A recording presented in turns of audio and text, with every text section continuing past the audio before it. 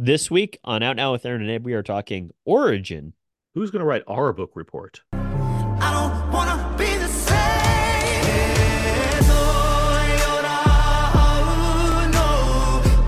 We are now recording, and this is Out Now with Aaron and Abe. I am Aaron, and as always, this is Abe. Hello. How are you, Aaron? doing well. It's been a rainy weekend, but that didn't stop me Mhm. from having a good time with my lovely girlfriend. First of all, I do the weather reports. I merely said a bit of a rainy. That leaves so much blank space for you to paint the canvas with all the important weather updates on a As podcast that isn't immediately dated once we release it. yeah, as chief meteorologist for the show, I will say things like that too, just very broadly. And that is a very in-depth, you know, weather forecast. So just a little bit rainy means a lot. How are you doing? I'm doing well. Thank you for asking. No weather report this week. Okay. Did the 180 on you. Out Now is a film podcast where Abe and I discuss new movies weekly. We dig into film media, most of for review, the occasional commentary, check or some other from movie topic. This is episode 564. 564. 564. Western Washington. Okay. Yeah. And this week we're discussing Origin, the new film from director Ava DuVernay. And joining us to discuss Origin, we have from Movies Marcus. He too is ready to challenge the system. It's Marcus Robinson. Hey, what? I thought you were gonna give me intro music. Where's that the 2001 Space Odyssey music, Might right? be in post. Okay. Yeah. Anyway, hi, I'm Hi, back. Marcus. I'm back 2 weeks in a row by popular demand. I saw all the comments online, and I came back. You're Yeah, welcome. how are you doing? The people's champ, great. Marcus. The Yeah. people's champ. Thank Don't you. encourage him. Oh, thank you, Abe. What we This don't will- know, I- Aaron, is the people are invisible, and that's why I said it. No. Edit that out. I Ready? Let's go. Okay. Thank you, Abe, for those welcome. kind words. They will be remembered. Anything to be remembered, Marcus. Yes. It is good to have summer movie gamble champion Marcus Robinson back on the show. Happy to hear Thank you. from you. Look forward to talking about this movie with you, actually. Yes. Um, speaking of the kind notes you mentioned regarding last week's episode, yes, we did record our top 10 show last week, and it was actually met with, I mean, it's not like it was unexpected or whatnot, or it's like, oh my God, they did a good job for once. Like, but no, I did see, a good amount of response to our top 10 show, which Mhm. Abe, myself, along with Marcus and Mark Hoban, along with many other guests who chimed in. Those are a lot of fun to do for sure, because they're, Mhm. extended episodes where we talk about a lot of different things, but also having all the different guests that we have chime in.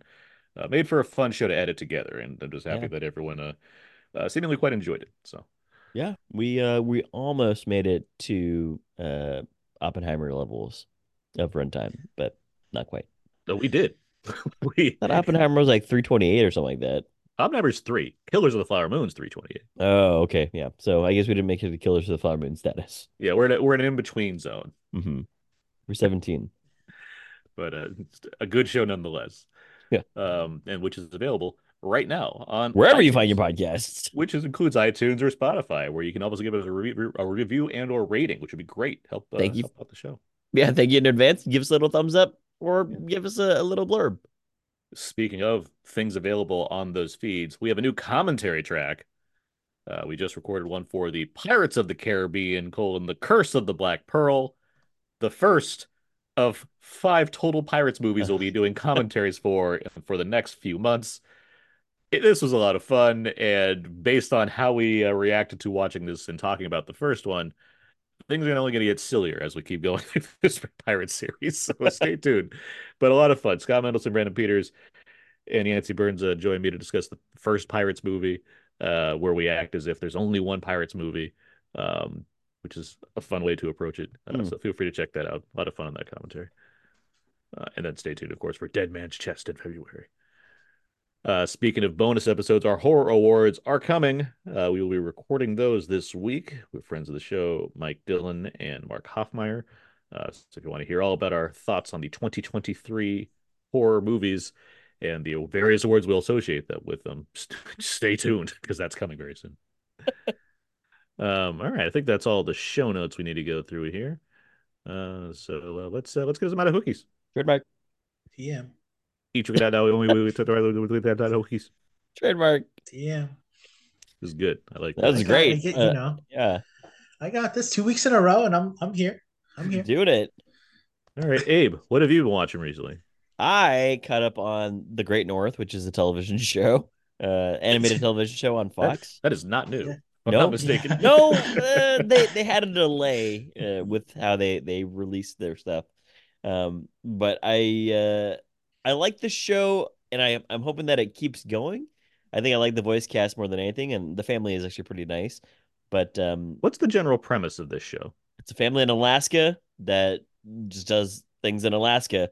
They just live in Alaska, voiced by people like Nick Offerman, um, Jenny Slate, Will Forte. Jenny Slate, yeah. Alanis Morissette makes a cameo appearance every now and again as Jenny Slate's imaginary friend in the stars. But they kind of just have adventures. Aparna Nancharla, again, a Mhm. lot of like stand-up comedians, a lot of people that Aaron you know from Comedy Bang Bang. Yeah, I'm looking Um, at this list right now. It's a plethora of comedic folk that I'm familiar with. Right, yeah. And they had a little bit of delay, but the reason why I'm kind of shouting out is I'd like for people to support it. It has gotten like middling reviews, but I hope that my streaming on Hulu is counted for something. If you like it, you like it. Yeah, if you like it, you like it. I don't Exactly. care Yeah. about You're reviews. the only review that I care about. Yeah, thank you, Marcus. Or should I say Summer Award? You don't have to say that at all. Okay. You all do. Yeah, well, it's my title. I earned it. So I watched that, and then I also watched. I don't know if you guys have seen this one. It's a film from 1991. It's called Teenage Mutant Ninja Turtles. And the reason I was watching this, 91. or is I it? heard. Yeah, it's 91, right? Well, The first 90's the live first. action. 91 is the secret of the use. Oh, 90 then. Sorry. I just want to make sure you were watching the right one. Secret. I've watched Secret of the Use many times, but I was talking about the original one. Okay. And the reason I was watching this is because a buddy of mine, he sent me a clip of Michelangelo doing the nunchucks, versus the Foot Clan, and I was like, oh, now I have to watch the whole movie. And you know what? Costume design is incredible for the Shredder in that movie. So you should go back if you. I think it also we talked about this before, but the tone of it matches much more with the original comics. Yeah. Yeah, and the original comics is actually very dark for what they're trying to show these turtles going through. And spoiler alert, they actually do kill Shredder in the comic, in like the What? first few issues of it. So it's much darker than people realize. And then obviously they got colors and they got fruit tarts and all this other stuff, and they became just a happy go bunch of Ninja Turtles that have since spawned at least like 6 sequels. So I think in uh, the tenure of this podcast, so for over a decade, we've established pretty clearly that we're very pro Teenage Mutant Ninja Turtles 1. this is very So, true. yes. Yeah, the erasure of it in the national discourse will not be found here. Go on. Okay. But in large part, a lot of TV. So that's it. All right. Marcus, what have you been watching? All right. I saw 2 movies outside of the movie we're going to talk about. Two from last year. One was a rewatch. The first one was The Delinquents. It's yeah. Argentinian film, 3 hour Argentinian film that had a really great premise. It's about a bank employee who plans to steal enough money so he never has to work again, and he's going to take the money, give it to a coworker to store and to hide, go turn himself in, do his time, and then come out and they'll split the money and live happily ever after. Mm-hmm. Going in, I was trying to find out if this movie would justify the 3 hour runtime. For me, it didn't. I think it lagged a little bit, but when it hit. Like for 2 hours of the movie, I really enjoyed this, and it was because the direction. It really, I feel like he's an admirer of Alfred Hitchcock, and he really does the thing well, where the guy is watching the clock from inside the prison, but the guy outside who hid the money is also in a prison. He's sweating, and there's an investigation going on, and it's kind of has this like dark comedy undertone. Hmm. And it's good. It's very good. I know it's been like kind of critically acclaimed, but it's very good. Just for me, it wasn't. It's a 3 hour movie with a premise like that is a hard ask. Hmm. I know for a lot of people. Um, and I think it probably served better as a 2 hour movie.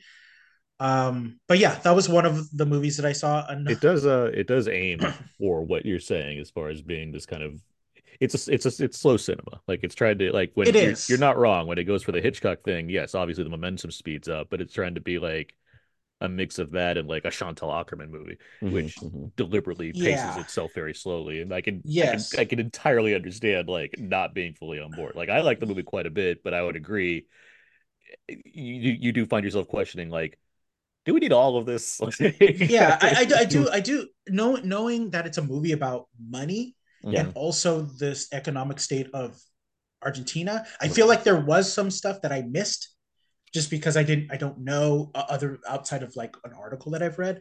Fair. There probably was some probably stuff that I missed, but yeah, I was kind of questioning like, okay, they're talking about something. They're talking about Argentinian poets and they're talking about, you know, kind of like random stuff that I just didn't understand. But It Hmm. does make a few like narrative shifts in perspective that I appreciated. Like I thought that was Mhm. just interesting. But yeah, I'm with you. Like I do again, I do like the movie a lot. I Sure. actually Okay, forgot to put it on my top 50 because I'm like, oh yeah, that movie. Then I like had to yeah, shove it in. It's like Yeah. number 51 or something like that now. Yeah.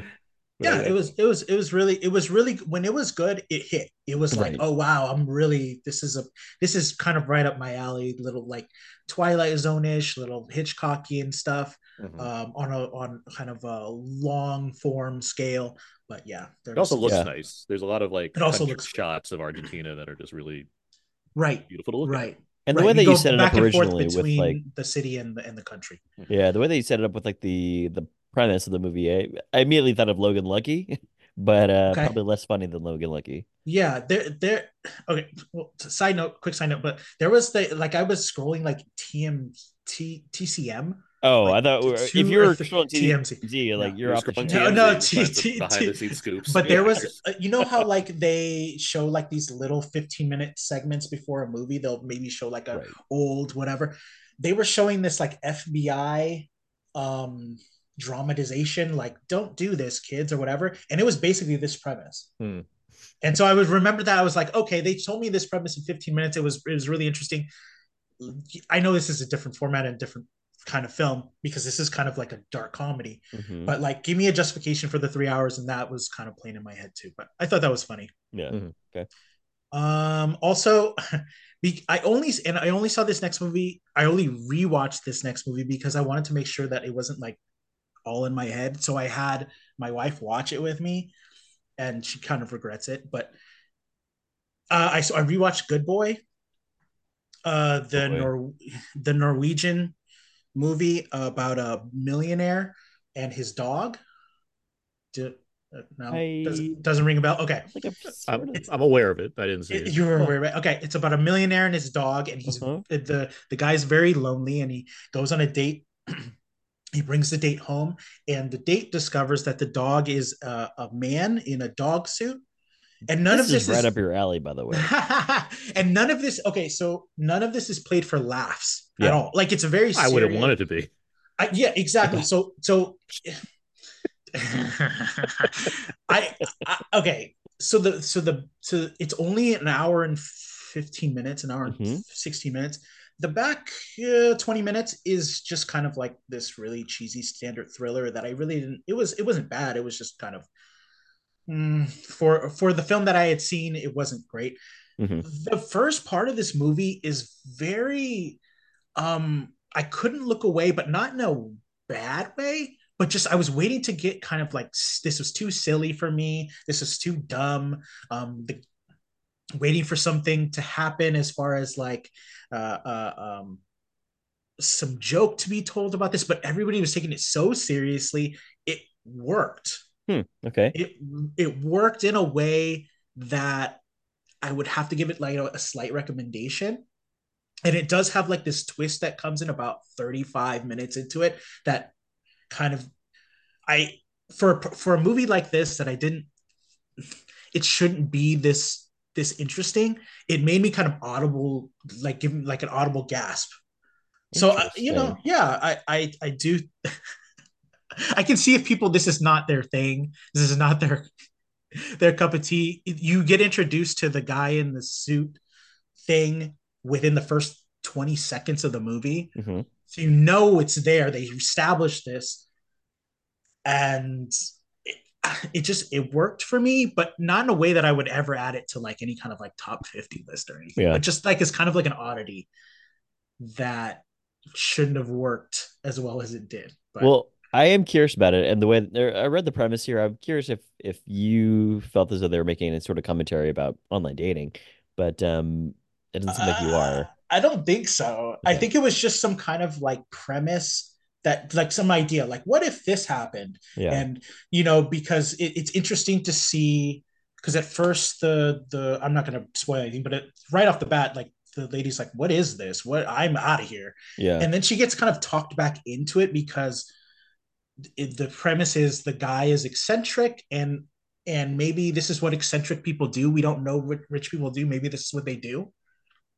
And so I just found aspects like that kind of interesting. Hmm, Like okay. in a horror movie, you go like, oh, how are they going to keep these people in the house? How are they going to keep these people? How are they not going to end the story within 15 minutes? And this does a really good job of taking this absurd thing and expanding it into an hour and 15 minutes, I'm which not doesn't sure if seem we like need a more lot. or less movies that make you ask the question, how is this going to go longer than 15 minutes?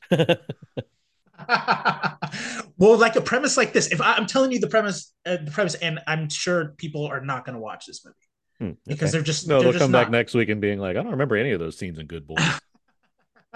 Yeah, exactly, exactly. Norwegian. Oh, no, okay, yeah, because like Jacob Tremblay is not in this movie. It's Jacob weird. Tremblay, he looks like he's going to grow into being like a 6'4", blonde-haired, blue-eyed kid. He's basically Norwegian already. Yeah. Anyway, those are the two that I Okay, watched. great. Great, great. Thank you. Hey, we get to be the only podcast that has an extended bit on Good Boys. So Yeah, exactly. This is true. I don't know of This is anyone that would true. do that. No, yeah, I don't. Yeah. Yeah. Unless you said the movie. Norwegian Film Weekly, the podcast. Exactly, yeah. Or the Marcus Robinson show. Yeah. Yeah. All Those right. Norwegians. I've seen a few things. Okay. First up, TV wise, um, Abe, I Yes. finished this a bit ago now, but I watched all of Primo season one, Yes. and terrible. Couldn't finish it. Obviously, I finished Wow. it. I'm just kidding. Oh, I was like, oh, that's I was like, I think that you'd find it fun. No, that show is delightful, and Thank you. no, I very much enjoyed it. Look forward to more of it. Yeah. Um, on Freevee. Yeah. And you've also This seen their other work, Learns to Fight on Hulu, which is also kind of Chase Theron. created, written by Jason and Shay. Yeah. Yeah, I did. I mentioned that movie when I Yeah. watched it. Yeah, I like that too. But yeah, no, I enjoyed Primo quite a bit. Great. I'm Other glad. yeah, other TV. Fargo, the latest season reached its end this week. Hmm. I just want to shout this out because it's great. It's Okay. I like the Fargo TV series. I think the first two seasons were pretty excellent, and I think it kind of went down a bit. I think three was good enough, and four wasn't very memorable. That's the Chris Rock season. Hmm. So this season, I'm happy to say, is like I think the best since season one. I think this season's Wow. fantastic. Great. What's her face? From Ted Lasso. Um, Uh, Juno Temple. Juno Temple and John Hamm, among others in this cast, are Yeah. just fantastic throughout. I think the stories it's tight, but it's tight yet also expansive. Jennifer Jason Leigh, that's also was in it, who's also Okay. great. Yeah. And it's just a really solid television series. Like it's an anthology series, so like you can literally just jump in if you wanted to and watch it. But it's just a Right. really great season of television. I'm glad. I've heard incredible things about John Hamm in this. He plays a real son of a bitch in this Exactly. movie. Yeah, yeah, So, for that reason specifically. Yeah. I also finished season two of Reacher. Okay. Yeah. Reacher is a very fun show. Very much enjoyed season one, and I very much enjoyed season two as well. In the finale, Reacher does something that's so Reacher that he totally reaches, and it's great. What a sentence. It's great. There's just a bit that he has to do, and it's the most like Reacher thing you could ask for.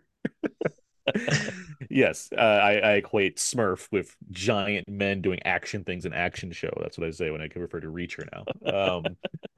But just that's a fun like in the in the midst of the drama that is Fargo, I'm also like this fun like trashy show on Amazon about this like soldier of fortune that goes around beating up guys is great. So movie wise, a few things. Yep. Marcus, you had Earth Mama on your top 10 list last week, Yes. and so Yes. I told you that was the one movie I regretted the most not being able to see before making mine.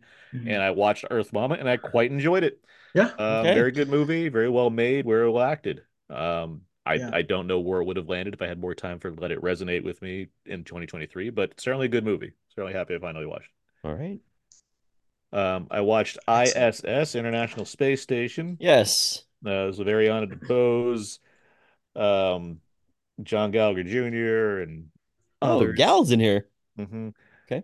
It's a cool premise. The Yeah. U.S. astronauts and Russian astronauts on the ISS, Mm-hmm. and like something happens on Earth that signals some kind of disaster taking place, and like Mm-hmm. both sides are being told by the respective governments that they need to take control of the ISS by any means necessary. Yeah. So it becomes this like paranoia thriller as far as can these people cooperate or are they going to start going against each other or what have you.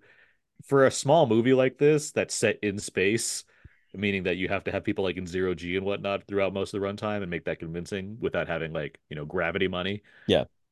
It's pretty effective. I think it does well with how to like direct these scenes and make it feel like you're following these people that are weightless and dealing with this kind of situation. Yeah. It's a solid like thriller. I wouldn't say it's amazing, but I still think it's a worthwhile one to watch. So Okay. it's out there. Um, some stuff from last week that we didn't get to talk about. Watched Mean Girls, The musical. the musical adaptation of the musical that was an adaptation of the movie, which is of Yes. course an adaptation of a book adapted by Tina Fey. Yes. Make sure Correct. we got all Oh that man. straight. Yeah. Unnecessary is my big Really? takeaway there. Not very Really? good. Yeah. I feel like I when we did the trailer talk for it, Yes. my main thought was without showing you any of the music in the trailer, it just looks like a weird ripoff of Mean Girls, and it's Mm-hmm. like, why do this?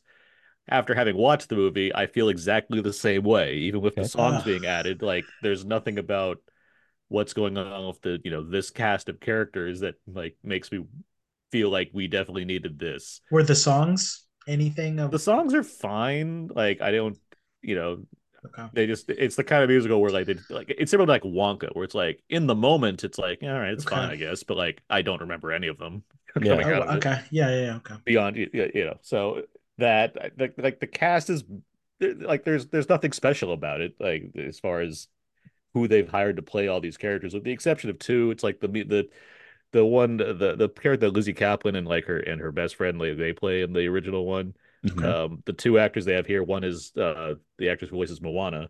Oh. Um, Of. Yeah. I mean, I can't remember her name right now.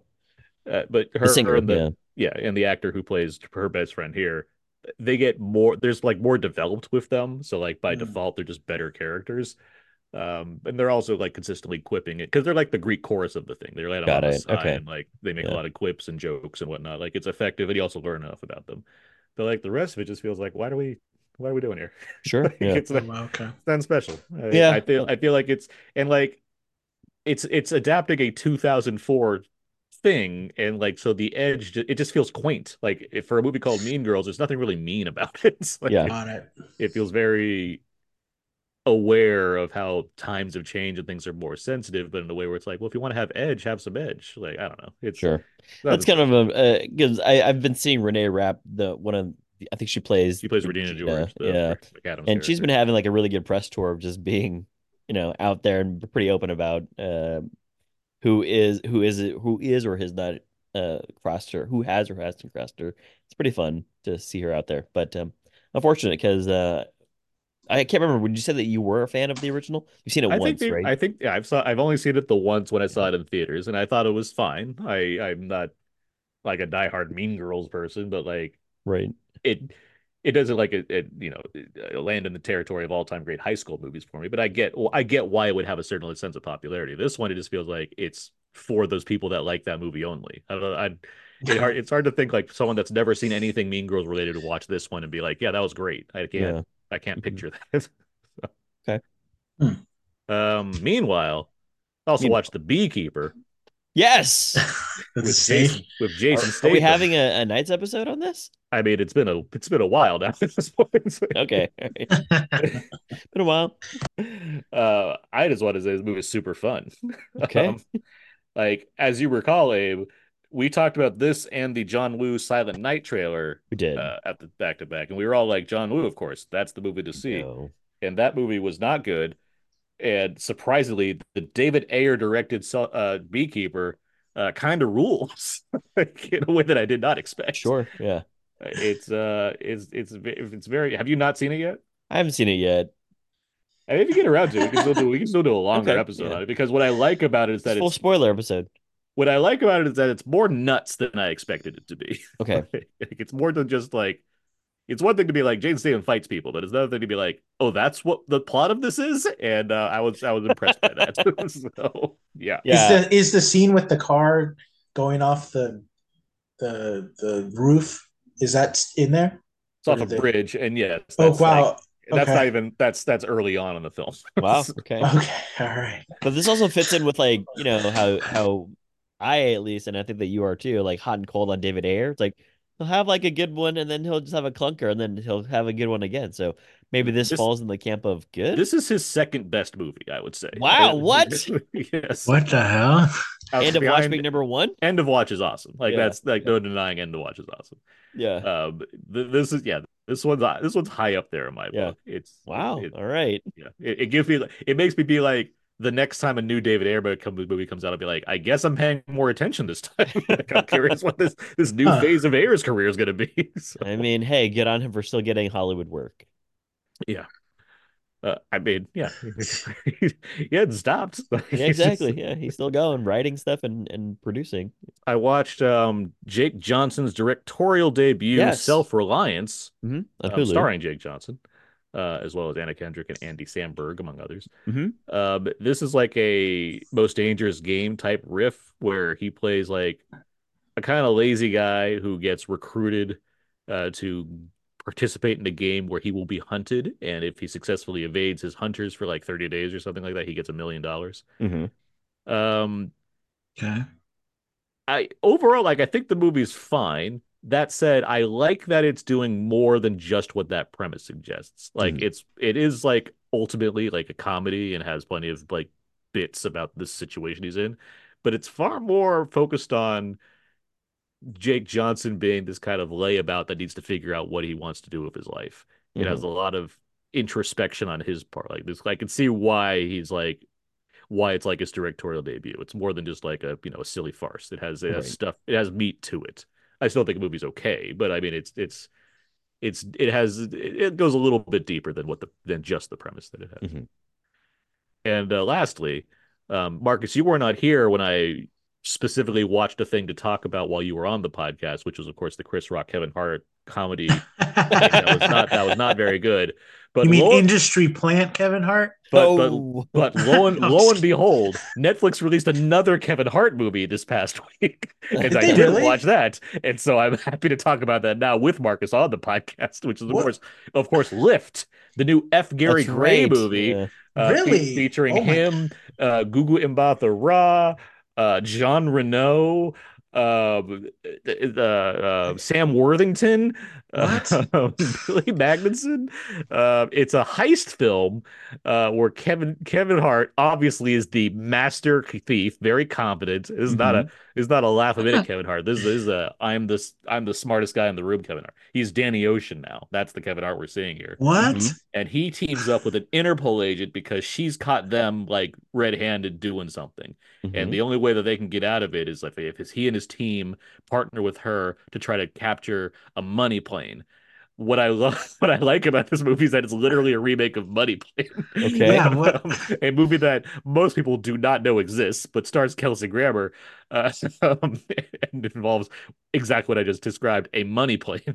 But What? this Netflix big budget movie, again directed by F. Gary Gray, a man who's directed a $1 billion Fast and Furious franchise movie, was like, yes, I want to take Kevin Hart into the sky and deliver a heist film.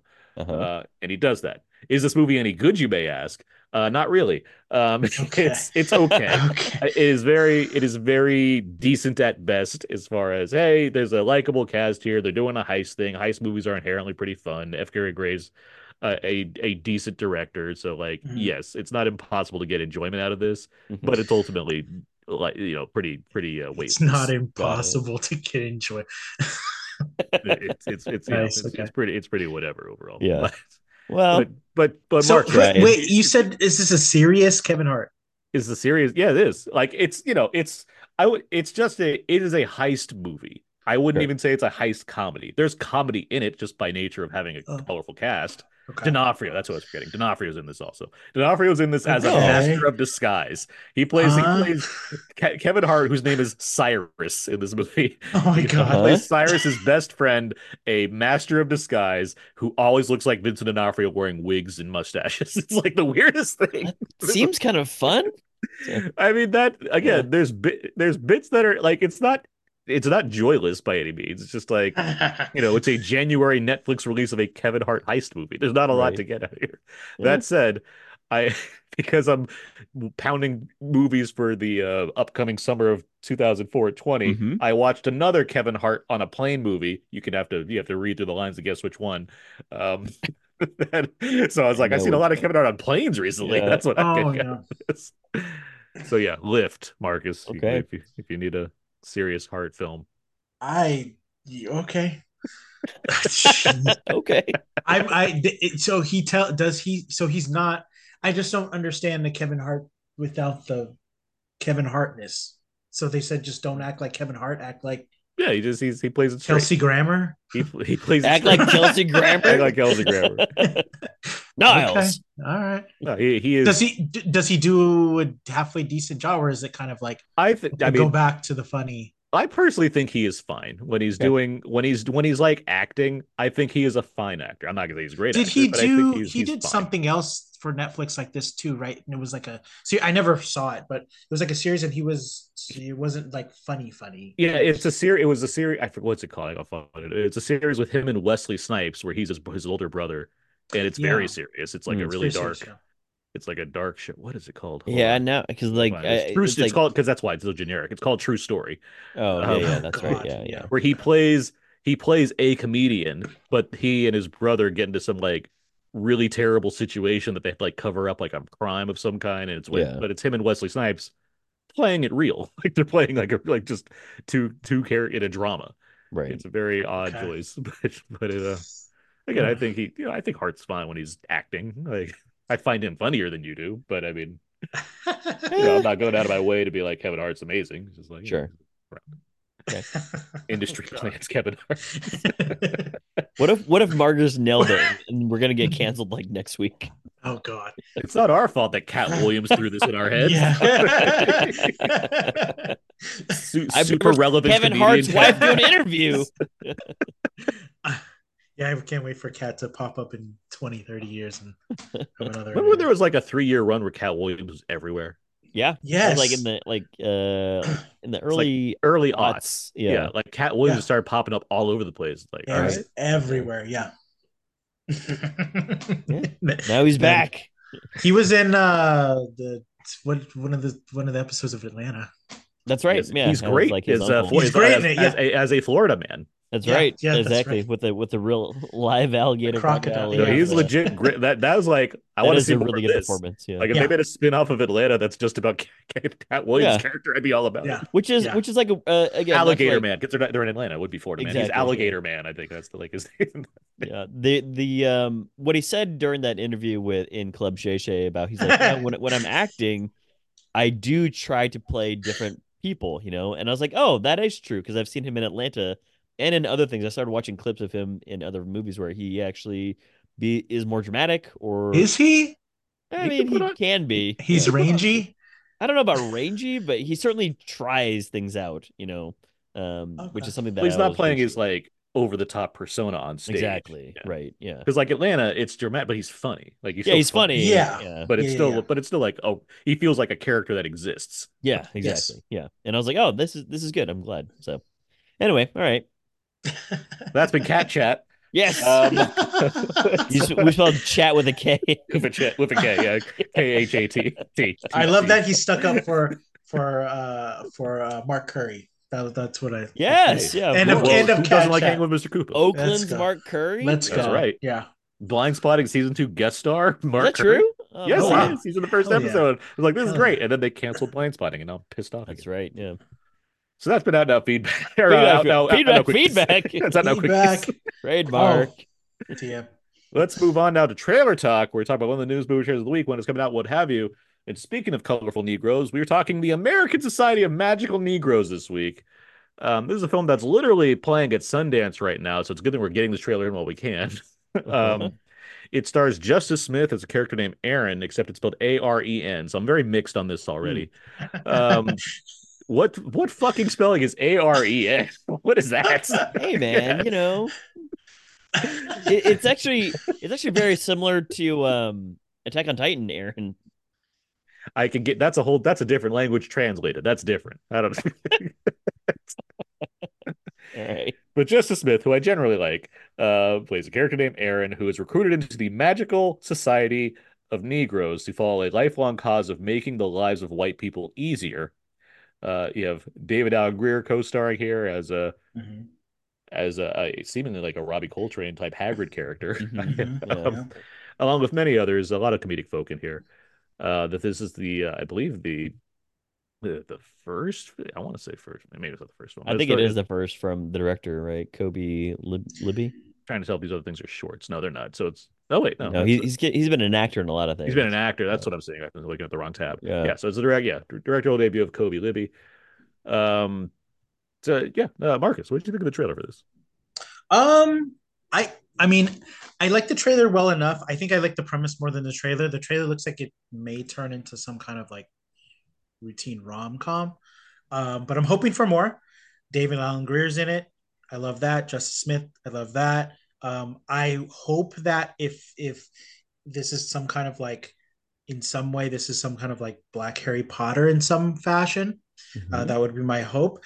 And I know that it's probably going to get people online pissed off, and I'm here for that. My ass is terminally online, so yeah.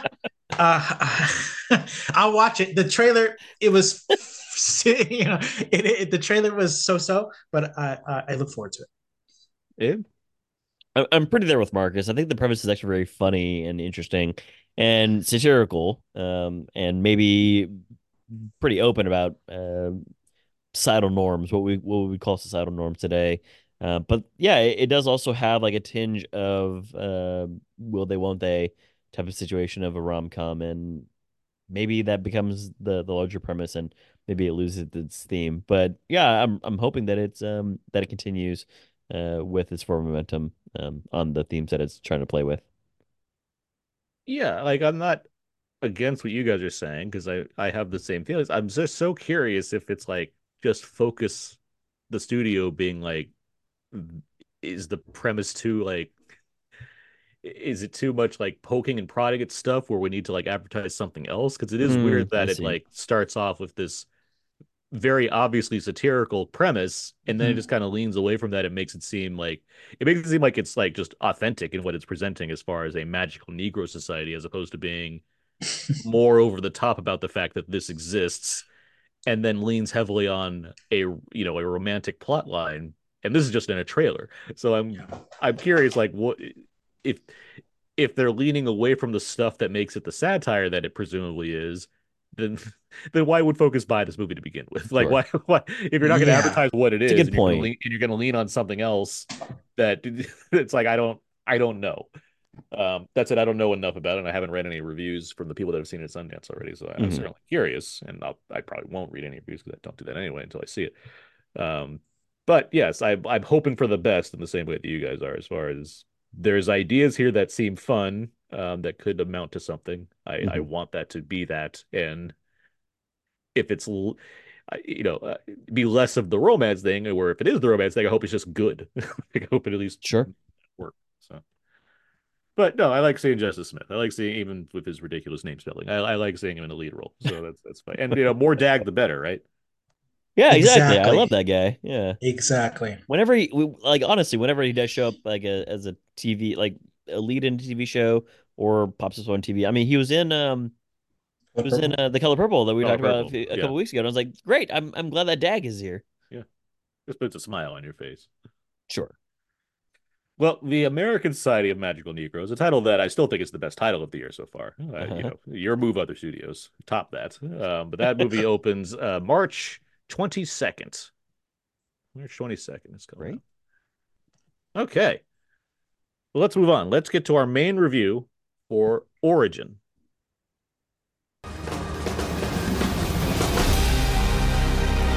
I want to be in the story, really inside the story, and build a thesis that shows how all of this is linked. I gotta be honest with you, I don't understand. I don't see it. You go and write your stories. Folks need to know about this. You're trying to make sense of racism, but your thesis is flawed.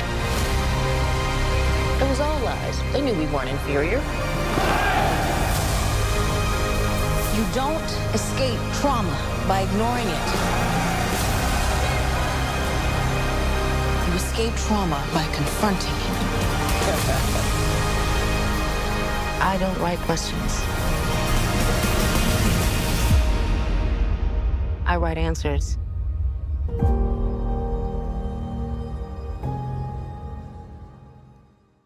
All right, that should have been some of the trailer for Origin.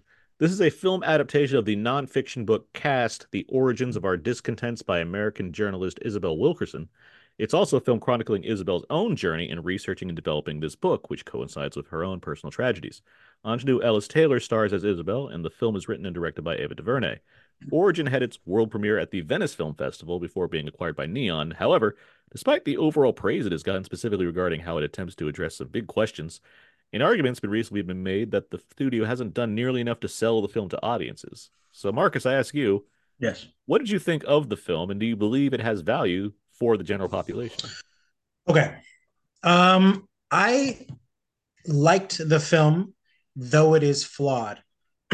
I will. Okay, let me touch on one thing, and then I'll come back to if I feel if it's holds some kind of. What was the next question? If it He's got Value for like the societal audience. if it value. has some value, yes. Okay. So first of all, DuVernay's direction is the high point of this movie. The reason why I like the movie, we get a lot of well constructed sequences, which introduce multiple stories of people who are living through these watershed moments in history.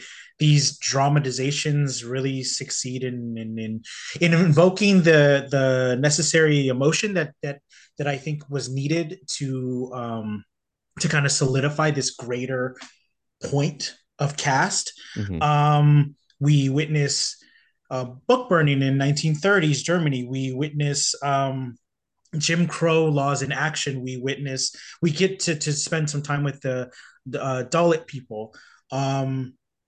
And DuVernay does a really good job of tying all of that together and bringing Wilkerson's thesis to life. The part that doesn't really work here is the part where it kind of has to it ties back into Wilkerson's own life and her personal stuff, and I think it's maybe about half the movie, maybe less. I'm not too sure, but that part, even though there's a lot of tragedy there, and I feel bad for saying, I wasn't interested in that, but I found myself not as interested in that section as I was in the greater themes at play, how race relates to caste, and how all these people around a society tie together. I When I was forced to go back into Wilkerson's life, I found myself kind of waiting to return back to the premise.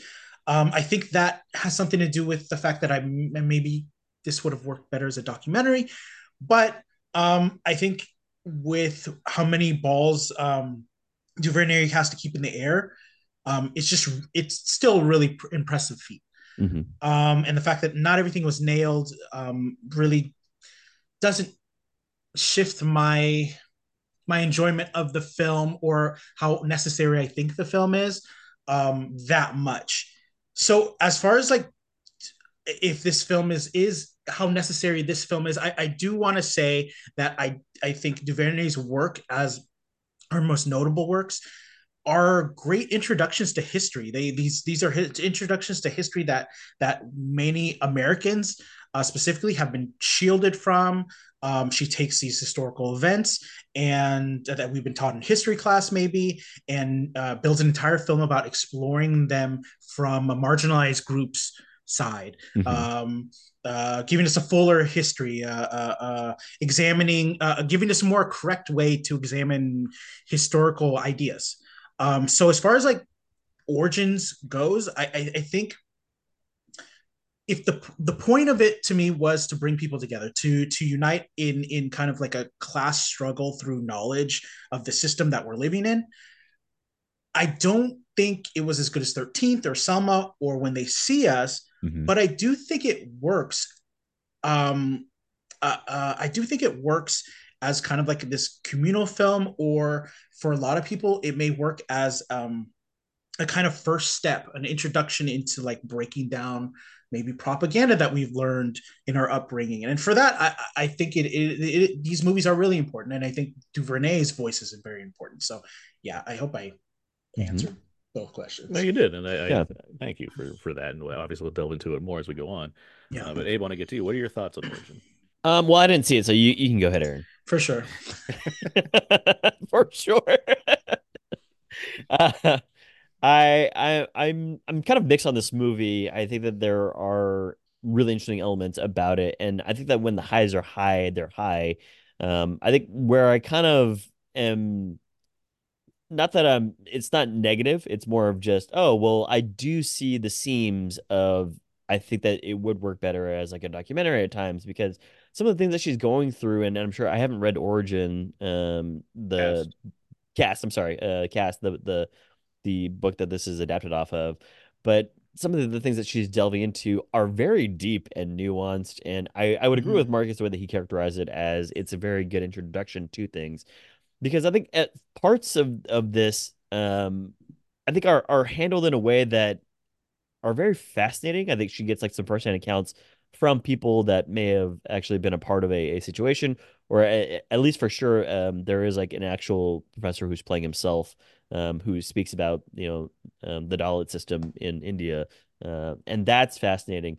But the intersectionality and the bisectionality of all the things that she's speaking about here, some of it work and some of it doesn't. I think that when you are trying to do like a pretty monumental thing. Like I think maybe a term that people might use here is that it's quite this ambitious movie, and it is. Like this is a pretty like serious work of art, or I'm sorry, like book work. And to adapt such a thing for the screen is difficult to do. Especially like when you think about how much time spans in this movie, and how you're going back and forth. Like the strong parts are when she does delve into what she would call the pillars, the writer who would call the pillars of her book, and kind of going through the examples of how this idea of class system has been throughout, like it is the leading cause of the divisions between anybody at any point in time, and here are the examples of why this is true. What's fascinating about it is that while I kind of had a stronger connection to Anjali Ellis, who plays Isabella in this movie, I actually had a stronger connection to her personal life in this, but I kind of was curious as to how that was coming more into play with the writing of this book, aside from, well, I need to make money and I also need to take care of, this old house or whatever the case might be. Like the compulsion of things are kind of interesting, and might have been better explored at some point, but also, if it wasn't wholly necessary, then perhaps change in some way.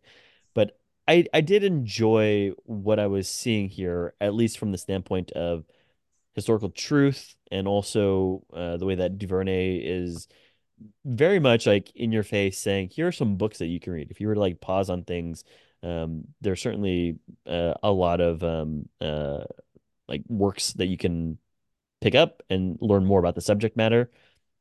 It's also very the movie itself is also very man, what's the word I'm thinking of where it's got a bunch of like schemes in it. Like not schemes in a bad way, but there's just like a lot of man, I'll have to come back to it, but it certainly serves like its purpose for like the figures that she's using, which are a lot of like blocks. Uh I don't know, I can't think of the word. Anyway, uh just there's a lot of like visual like here are things that I'm trying to show you to build up to what it will eventually be this work here.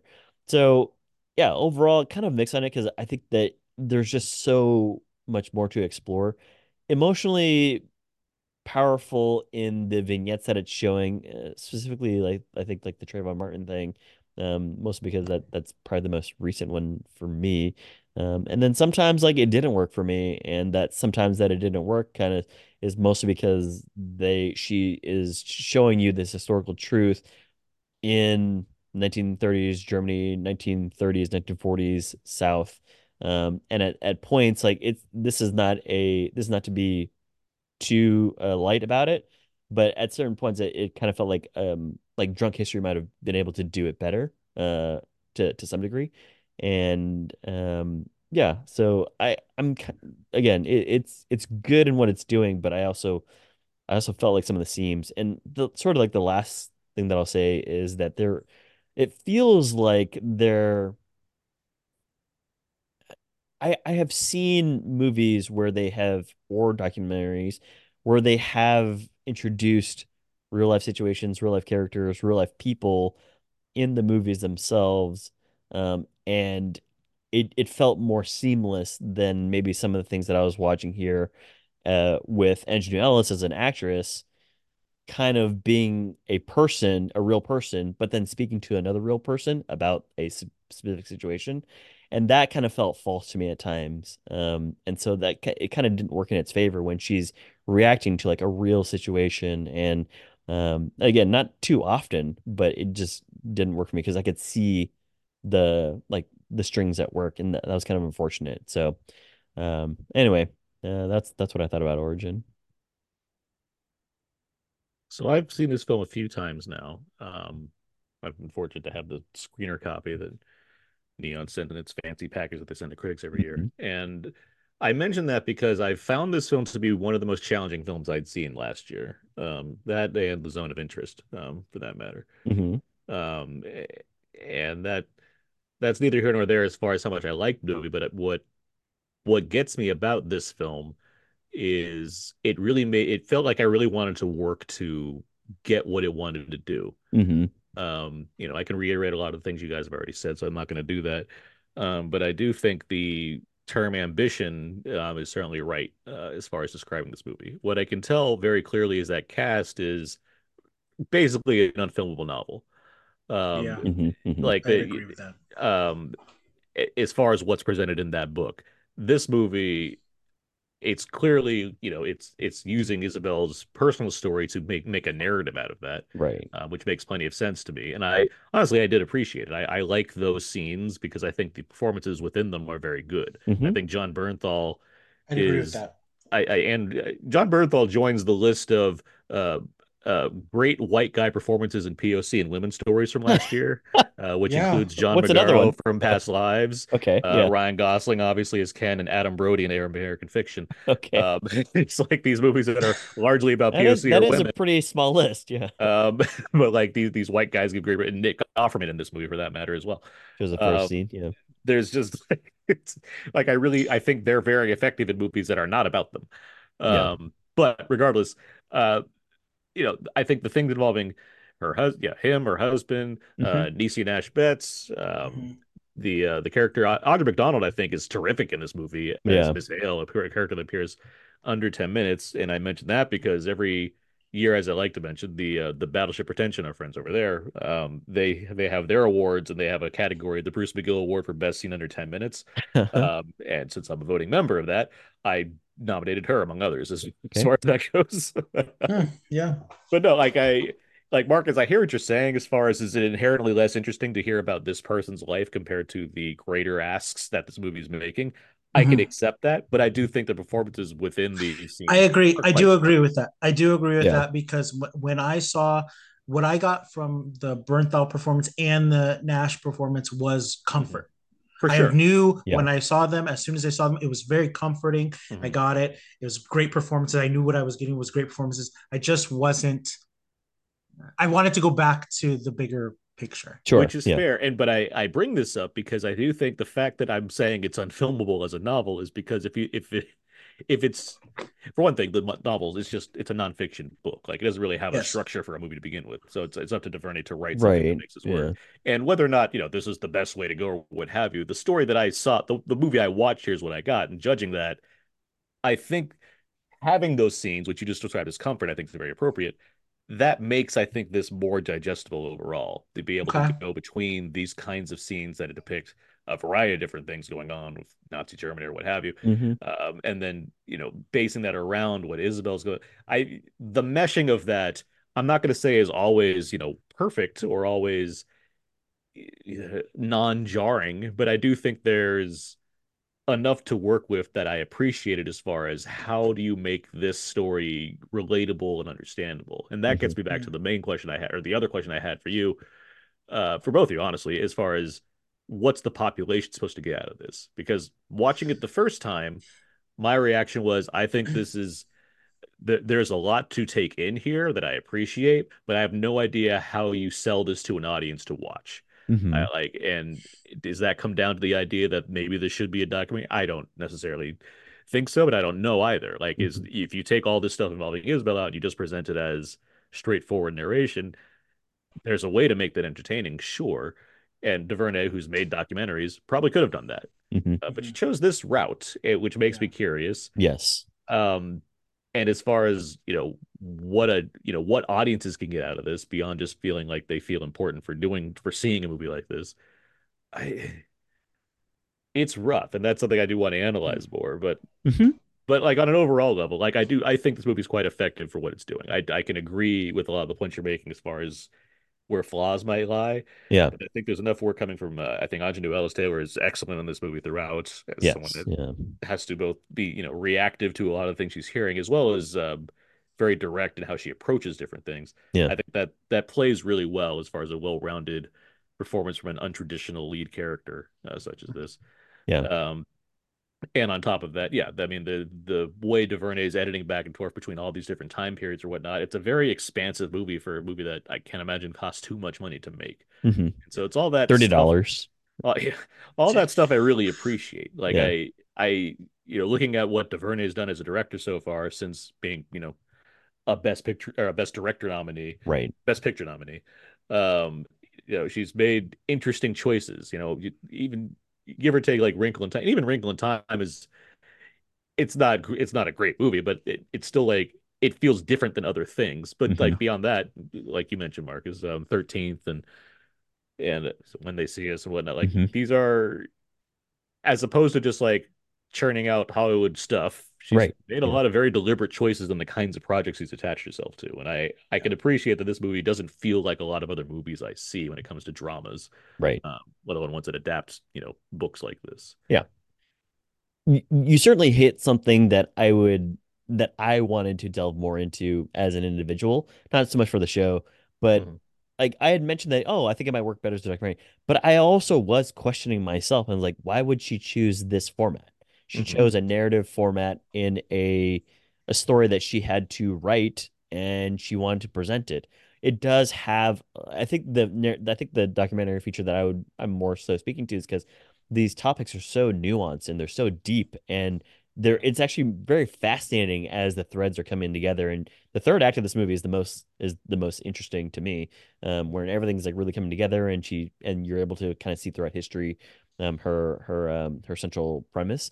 But yeah, I also was questioning, not that she has to make this a documentary, but yeah, I'm curious why she would have chosen the way that she did choose to make this, and that's always like a fun thing. And I would never knock a director for wanting to try something new, for sure. Here's my question for Okay. you guys then, like, because you have that third act, which is ideally split.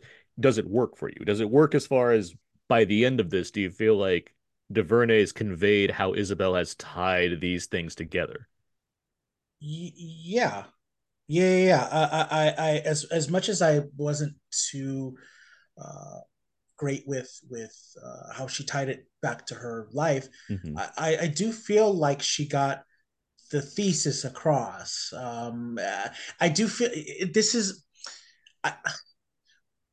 I, I'd rather have this be a series than Hmm. a documentary because I Oh, I think see. this thing is so heady. This thing is so it's such a big. This is like you could make an entire uh, this could be a semester somewhere. You Right. could take an entire course on this, Yeah, yeah. of the concepts in this. But I think she does a good. What she does a good job is tying things together at the end and going, okay, this is my thesis, and to make it make sense because it's a hard like you said, it's not really a hard sell, but it's also kind of like a hard thing to tell somebody about. Somebody Right. was asking me right afterwards, like, "Hey, what's the movie about?" And I'm like, "Well, specifically, this is what it's about." But like, ugh, do you have like 30 minutes? Do you Uh-huh. have like, you know what I'm saying? Like, Yeah. it's a hard, but I think she really does it. And while I do think, there are parts that don't work, and Abe, you're right. Some of the maybe even some of the stuff, the dramatizations just don't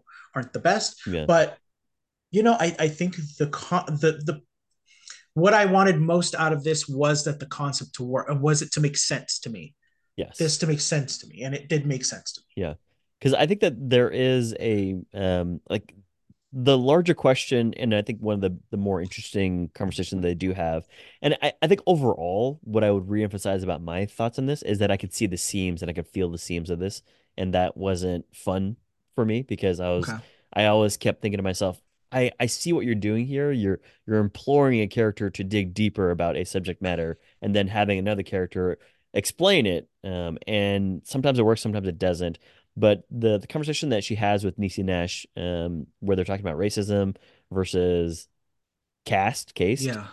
is a very good conversation to have, and that's important to Yes. understand because while someone might view it as one thing, I think Marcus, the way that you phrase it, man, now I can't remember what you just said there, but it's basically just class warfare or class Oh, yeah.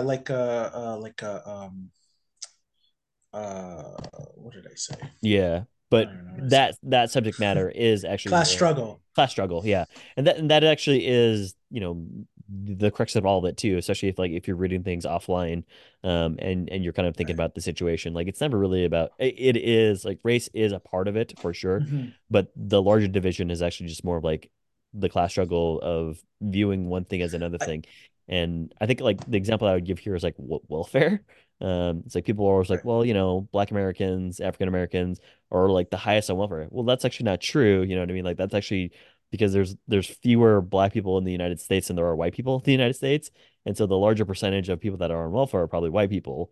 But you see it as like this whole entire like weird race thing because Yeah. it's kind of just been designed to talk about that way. And Um, and one more thing, yeah. just to add on to what you're saying, and I'm not trying to No, no, no. whatever, but I do think this was made for a specific group of people. Like I Sure. think my parents would get more out of this. Like and I'm not saying it's in any kind of like disparaging way, but Sure. there's like kind of like an Oprah book club ish Yeah. I get what you mean. group And Cast where was an Oprah Book Club entry, it Yeah. was, yeah, among other perfect. things. It's a best-selling novel. It increased heavily I'm not trying to sales downplay actually. No, anything I know what you're saying. I in a just Yeah. movie, but I feel like there is maybe a group of people that don't know this. They have no entry point. They Right. have no not to get too wild, but they have no class consciousness. Hmm. And this is an entry point, and I do feel I'm going to give it some extra points because it's such a petty idea to go like, hey, it's not about race it goes further, and I know a lot of people who uh, I'm trying not to say this in a way, but I know a lot of people think that and they stop there. And this is going, no, it doesn't stop there. This is what it's about. It's class struggle. And I think to get that point across to quote unquote normies or whatever, that's hard. That's a hard ask. And I think Ava does it. Yeah. How do you sell that, to Aaron's point? I don't know. Yeah. And that's, I want to get back to that question too, as far as marketing and what have you this week, because there's been a lot of things about how Aunjanue Ellis is like literally like handing out, flyers for people to go see this movie. And Ava DuVernay. There's been quotes about Ava DuVernay this past weekend as well. She's been doing a lot of work on her own to sell this thing when a studio bought it, and the idea for a studio to acquire a movie and distribute it means they should be putting their marketing muscle behind it to sell something on it. Yes. And they just frankly haven't. They put their eggs in, I assume, the Ferrari basket as far as Neon's concerned. Let me get back to there. The what you're talking about as far as like generating interest in this kind of story, who the kind of audience seeing this or what have you, how that relates to what I think of this movie. I feel like this would be a lesser movie if I did feel, in fact, it was very pedantic, like it was just lecturing to me constant things. I can attest to the idea that it certainly thrives on being educational. That's not inherently bad. I'd be closer to classifying this movie as homework compared to other entertaining Black stories. Like, I don't know, Judas and the Black Messiah, I specifically like because it's framed as an action thriller that happens to be about a real person, where this movie is very much a movie about educated people, doing research and development on a book. Like they're entirely different kinds of stories. That said, I do think, again, it goes back to the vignette kind of structure of this film where we're jumping back and forth in time and in between different individual stories and perspectives. I think that's what holds it well for me as far as how to make this movie more engaging and inviting to an audience. That doesn't mean I think an audience is going to be racing out to see a movie like this. Clearly they're not. Yeah. At the same time, though, I hesitate to think it gets back, you have to just read interviews with DuVernay to really know, but like, if she wanted to make this a doc, she probably could have. If she wanted to make this a miniseries, she probably could have. It also obviously comes down to resources and kinds of things that make the most sense from a business perspective or what have you. But I do think the movie that's been made, that exists here, that's 2 hours and 20 minutes, I'm not going to say it's a thrill a minute, but I do think the structure she's gone for and how to make a book that really doesn't have a natural structure that lends itself to film, that there's something there, and that's why I've been watching it multiple times, because I'm trying to dig into this. I'm trying to get what she wants out of this, because even like the description of cast and the way that Isabel or Aunjanue Ellis is presenting it in the film, I'm not even sure if I entirely buy into the thesis. Like, that's where I'm still at. Okay, that's fine. Okay. I wanna address one thing.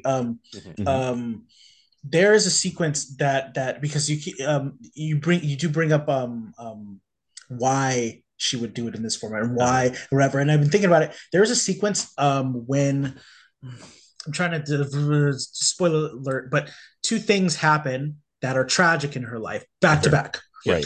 And there's a sequence when she's laying down and there's leaves, it's slow motion, and there's just like this montage, whatever. And I feel that if there's any point to the back and forth, because I more was kind of disinterested in the back and forth aspect of it, then I didn't hate that part. I just was kind of wanting to go back. But if there was any point in that, that's the point. DuVernay was going, I'm going to make a movie where I'm focusing on that's personal to me, that I'm focusing on this woman, and I'm focusing on this Black woman, and we're centering her, and we're centering her grief, and we're centering her how she processes, and we're not all a monolith idea, that she has some different ideas than a lot of the people around her do, that are at the cookout or in the Black scholars or whatever. That To be scene in clear, particular. Oh, to be clear, me saying I'm not sure if I entirely buy into the thesis. I don't agree with Connie Nielsen. I'll say that from her yes. character. Okay. Sure, yeah. Yes. I mean She that is Exactly. that in was that movie. that was another group that Marcus didn't mention, which is like her Her liberal German friends. friends. Yeah. Yes. Yeah. So I'm not with them. yes. Okay. Okay. But yeah. Okay. So if there was one there's one thing that I'd be like, okay, why did she make this? I'd lean more onto like that. Like, okay, I want to do this because I'm so connected to this individual. Right. And I feel like her story is just as valid or whatever, even if it doesn't connect, which I don't think it does Yeah. fully in the way they want it to. Um, I think I would say that's the reason. Mhm. And also with the I usually get really like it's usually like really cringy for me to see like a bunch of rich people talk about the plight of poor people or whatever. Mhm. I think that sequence that you're talking about Aaron, was handled very well. Oh, because it's believable. Um, That's why. it's believable, yeah, it's believable. But I usually get it like, oh, I'm just gonna get, I can see this is like a fancy thing, and I was like, anyway, Yeah. I hear you on that front too, because again, that scene itself, it works, but also the way that it's been devised, it doesn't work for me, if that makes sense. okay. The same way that a lot of other things that feel as though I she's didn't got think to enter a situation to explain something, it just doesn't sometimes work. I didn't think the Nick Offerman scene worked for It me. didn't work for me that much until I got it later, right? Where she's just like, the way to do this is to make yourself be seen as a person versus, Sure. a thing. But that's like much later. You have It, to like tie back, sure, sure, sure. Yeah. To me that came off as like we just need to talk to him.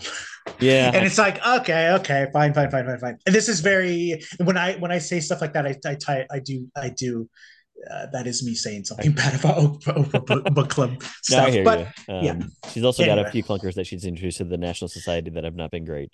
Dr. Phil. But no, there's the examples that I would give here in terms of like other movies that and this is not to say that you should have one style over another, is that I was thinking of Black Panther 2 a lot, Wakanda Okay. Forever in this movie, mostly because of what I think that me and Marcus were kind of talking about when we talked about that review of just how class warfare is basically the premise of that movie and how U.S. governments or governments might want to exploit people of color and whatever else. And then I thought a lot about Chloe Zhao movies, and that's what Okay. I was Can kind of see that. referring to earlier Yeah. with there's real people in this movie here, but Chloe handles it in a different way that is more seamless than what I could get here. And I'm not talking about like the vignettes in this movie, just more of there are again that professor speaking of there's one professor speaking of another professor Mhm. in the delete class, and that certainly felt like a lecture at times. And I loved that lecture. But I certainly, again, and appreciate what Avra's doing. But I think there's different ways that I've seen it handled that kind of clash with how I was viewing it there. Hmm. So overall, that's kind of what I'm kind of the vibe that I was getting is it is Aaron, you mentioned it specifically, and I thought the same thing. It's a pretty unfilmable thing. Like I thought about like what's the movie uh with like the True and Tom Hanks. Cloud Atlas. Cloud Atlas, yeah. Cloud Atlas, where it's like, well, this is people have said this is unfilmable, and that's a different thing because that's more of like a work of fiction, across time spanning things.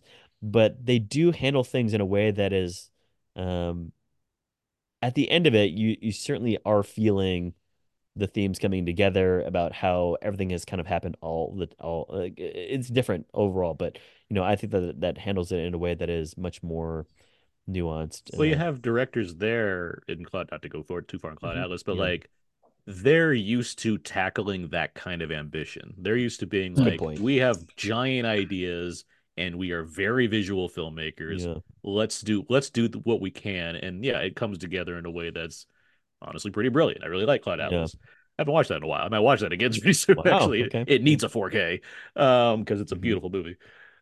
Sorry to change it. But Is uh Speed Racer on 4K? not yet. Okay. Need that first. Yeah. Okay. But so to speak to this film, Yeah.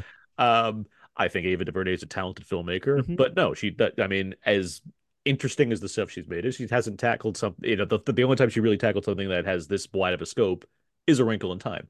Yeah. And Yeah. it's really like Chris Pine being in that Drake video. The Invisible Box. Yeah, the movie itself is, it's kind of a mess. Right. That's not me saying that it's impossible for Devan to just figure this out. Again, I really admire the ambition going on here and the Mhm. choices being made or whatnot. But yes, making a novel like this, using this story and trying to tie very large ideas together, make that like accessible for an average moviegoer. That's a Mhm. lot to ask. It is. Yeah. It really is. It's a lot to ask for me. I'm the one I've been trying to watch it multiple times just to like keep Yeah. taking in and like solidifying my opinions on it. But I Mhm. admire it. Like that's really what I come Okay. down to. I admire that it feels like the good kind of movie that inspires conversation. Sure. And on top of that, again, I do think the performance is very strong. You have a lot of people here Mhm. that I Yeah. think are We doing should a talk good about that. job. Yeah. Yeah. Let's talk about it. We can talk about Ellis more Ellis Taylor more if you want to, or other supporting characters that kind of stood out to you. I Marcus, think the supporting cast here is really good. I think you had mentioned Bernthal, Mhm. but Niecy Nash is like She's Emmy great. Award winning Yes. Nash is really good. And I was thinking when I was watching this, I was like, if you had asked me which cast of Reno 911 is the one that was going to break out, it wouldn't have been her, but it is her. And I was like, I'm really Yeah. because she's been in good performances. Who would it be? Other That's my things question. too. Who would you have said? I think I might have said either the captain, Jim Dangle, or I might have said one of the like who's the guy with like the sunglasses all the time? Oh, he's the You know who Taco I'm Bell talking dog, about. of course. Yes. Yeah, but I was like, that guy seems like he's like kind of weird. But Joe Lo Trujillo, which comes on later, he also was like a breakout of that show. But Mhm. yeah. I didn't mean to interrupt. I was curious. No, of course not. Yeah. Because I agree with you. I do think Niecy Nash is very good here, and she's popped up in other things leaning on drama more and more. I mean, she Right. just like win a Globe or something She won an Emmy for Yeah. that Yeah. Dahmer thing. for Dahmer. Yeah. Yeah. Yeah, for that I did And then not she was watch. also in a movie that I think we really liked her in. I forget what movie, but we were just really raving about her in a specific movie that she was in. Or I'll have to look it up. Anyway, She's in Uncorked, which we talked about on this show. Mm. She's in Selma. I hear you. Regardless, yes, Yeah. she's very good at it. Mark, do you have any other Yeah. thoughts on? I mean, like I said before, John Bernthal and Niecy Nash are they were my kind of standouts in this, Mhm. my rocks, because I knew that I was in good hands whenever they were on screen, When and I knew. when Well, Bernthal and Emily Yancey plays Mhm. Israel's mother, the scene where they're talking about Trayvon Martin, I think, is a really good example Yes. of just great acting all across the board, Mhm. where they're contemplating a situation that's basically impossible and trying Yes. to say things respectfully to each other Right. through Well, generations. through generations, Yeah, yes, correct. and also trying to mask a certain level of anger going on just Right. based on the atmosphere in the air. Yeah, that was a brilliant scene. Even you know what? Even the scene, the first time we see John Bernthal when he's taking the grandmother from the the chair, the wheelchair, Mhm. and they're going to transport her to the nursing facility. And he's talking to her, and he's like very much that interaction is wonderful. Yeah. It's just wonderful, and I think that's what I say when I mean comfort. And with Niecy Nash's her pushback on some of the stuff, I feel like she speaks to me as like I know people in my family that would push back on this just like that, Mhm. and I really connected to that. So those are the two that I really really connected with. Also, I don't know, a lot of these the side stories are kind of like sectioned out into really small sections, but Yeah, Jasmine Jones and Isha, but the two scientists, yeah, Yeah, and the anthropologist. the anthropologists that yeah. went to the South, Yeah. I could watch an entire movie of that. Yeah, sure. I could watch. They were good. I wanted more. I wanted more of their story, and I knew Yeah. I wasn't going to get it because everybody, they was segmented out. But I could watch an entire movie of that. Here's the thing, like when I watched this the first time, I had no idea, like the description's so vague and there was no trailer when I first watched it. So like I did not know what I was getting into. So when it like, you get this opening scene that's like I slowly realized, oh, this is Trayvon Martin. Yeah. And then you like you get to Isabel like going on a plane or whatever, and then she's lecturing about Germany. I'm like, so now we're Nazi, like where is this going? And then it's just like it had these layers. And like, what is this, like French Dispatch? Like, are we like and I kept thinking, are we gonna get like an extended like 30 minutes spent in Germany with with Finn Wittrock's character? Like I didn't know what was happening. So it was really neat to see it unfold in that manner. So I didn't know where it was going. But yeah, they are individually, those are they're good performances in these like little segments. But yes, I agree with you. Like while I'm happy that the film is just a film, like if there was like this mini series version of it where it just would focus on these different things every week or whatever, like I could see myself enjoying these specific segments. Yeah, I agree. And that's also where I brought up Drunk History, is because they would do things like this. And again, not that they're the same. They're very different in the tone that they're going for sure. What are you saying? I'm just saying that sometimes I've seen the reenactments in Drunk History and I was like, this is informative and entertaining. You make history come alive.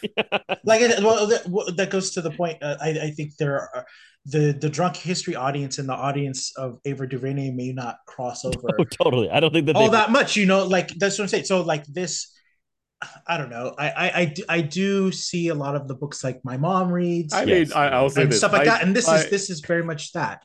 My dad watched Drunk History and he watched this movie and he enjoyed both. That's right. But I know what you mean, Marcus. Yeah, I know what you mean. Yeah. I will. Sorry. In terms of like other things, Aaron, you mentioned Audra McDonald, who I thought was very strong in her minutes on the screen. Some people that I was like, I don't know if I needed to see more of this. Is it because back to Marcus's point was Vera Farmiga and also the other editor who was like, I don't know if Stephanie March. Blair Underwood is, I was just like, oh, he's gonna try and win Angelou Ellis back, isn't he? Yeah. He doesn't. But he's just like an editor guy. He's like, I want you to write this story. You didn't want to see more of Via Farmiga going like, are you sure? Give him that, are you sure look? And also like, putting out her hand to hold as like to say like, I'm here if you need me. I think she does that very well. Yeah, she does. I was like, oh, okay. She does have that face that of like, are you sure? She does a lot in the Conjuring series. Yeah. Are you sure you want to move out of this house? I like, she has I think she gave the presence of, I have all the money and I'm not sure you're selling me on this, but come back when she has that look. So I was like, okay, that's all I need. She specialized in that look for a while though. I mean, she has, yeah. And also, her sister might pick it up too. Also, that is Stephanie March. I didn't realize that for yeah. Just said it. Like, I just don't think about these. I just not thinking about these characters like, oh, that's SVU. Never mind. Yeah, okay. But that's all. So those two characters, it's funny that we were talking about American Fiction, or I saw American Fiction fairly recently as well, but this is where I was like, yeah, I could certain. This is like all the seam work that I'm talking about. Is like, I feel you pushing these things, and they're real and they're true and they're authentic for Isabel's character, but also like, well, where's the question mark? I was like, what's the tie-in here? Like, why are we like seeing these people just to like give her support about, this is a really good book that you're writing here. You should really focus on these pillars. And then, she starts writing and drawing things on the whiteboard. Like, and it's like, there's like a weird momentum shift. And again, it works for me in the third act when it's all coming together and she's really putting all the pieces together for everybody to watch. But some of the side characters that I didn't think worked. So there's like a question that I keep asking myself, because I watched this movie and I took away what I took away from it. Yeah. Whatever. And I, acknowledged that I didn't like some parts more than others. But there were people I saw it with about 10 people. And they all it seemed like they loved the opposite. So I know that there's a crowd for that. And speaking to Aaron's point, like, I don't know that while I was frustrated at how it went back and forth, I don't know that it could work separate. I don't know how they would work separate, because that's what I'm saying. Like, because I can understand if it, and I can agree as well. Like, if the scenes don't work for you as far as how they're being put together, that's one thing. But I think in terms of like the narrative being constructed, you need those scenes to get to that third act place where she's Oh yeah. making the actual book. Like I think the movie kind of there's no interconnectivity. There's no tissue to like bring it all together without No, that kind of that's a good stuff. point. Yeah, because I liked the Bernthal stuff and I liked the mother stuff and the Nisha Nass stuff. And again, I think I liked it much more from the standpoint of I like that they're humanizing this. It has to come back to Mhm. home base at times, you know what I mean? And then she's got to go back out and run the bases again. So yeah, I I'd guess imagine that that's the what editor Marcus's part. audience is responding to. The fact that there's something more Right. relatable there. I I'm mean, I'm I'm over here going, oh, I love this kind of like Howard Zinn thing that's happening, and Yes, yeah, they're like, good call. oh, um, I'm really connecting to Niecy Nash's character. I'm really connected to this sisterly bond. I'm really, because it grounds it. It whatever. gives you So they something ground it, to. yes, Yeah. and I think I'm the abnormal one in that. I don't think I'm. Well, that's not new. Yes, exactly. There we go. Okay, you more reviews on Good Boy. Yes, coming soon. Good Boy too. That man was But a yes, dog. so I do understand that. Then the No, more I and more hear we're you. talking about that too. Yeah. So No, and we're kind of circular logic here because I'm also on the same page with you, Marcus. Like it sometimes it doesn't work for me either. I get why they're doing it, but in any case, was there anybody else side character wise or character wise that you guys just want to highlight and say good job? The older man who was speaking all about mm, the flashback with the Pool. baseball stuff Yeah. in the yeah, pool, I thought was just it's such a weirdly, not weirdly, but it's like it's play, you've already gotten so much, and this is almost like the, I don't know, like the Alfred Molina scene in Boogie Nights, like just one more thing. Let's have this now. What a call. But like wow, instead of being this horrific night with that guy, it's Yeah. she's already assembling the book and everything. It's like, also here's the story that this older white man has to say about what happened when he was a child with this baseball player. It's like That I ties into a story my mother told me. and it's very effectively made. It just comes at like a place that's like, okay, I got one more thing, I guess. Let's add this in Yeah. here. Yeah. But I do think that that performance from that man, the way he's narrating that story, Hmm. I think is very effective. yes, that Combined had a with documentary feel. the imagery that we're seeing, yes, I think Yeah. as a sequence in the film, I think it's very effective. Yeah, Yeah, and again, Ava DuVernay, when she films specific scenes and things like that, I think they're very effective.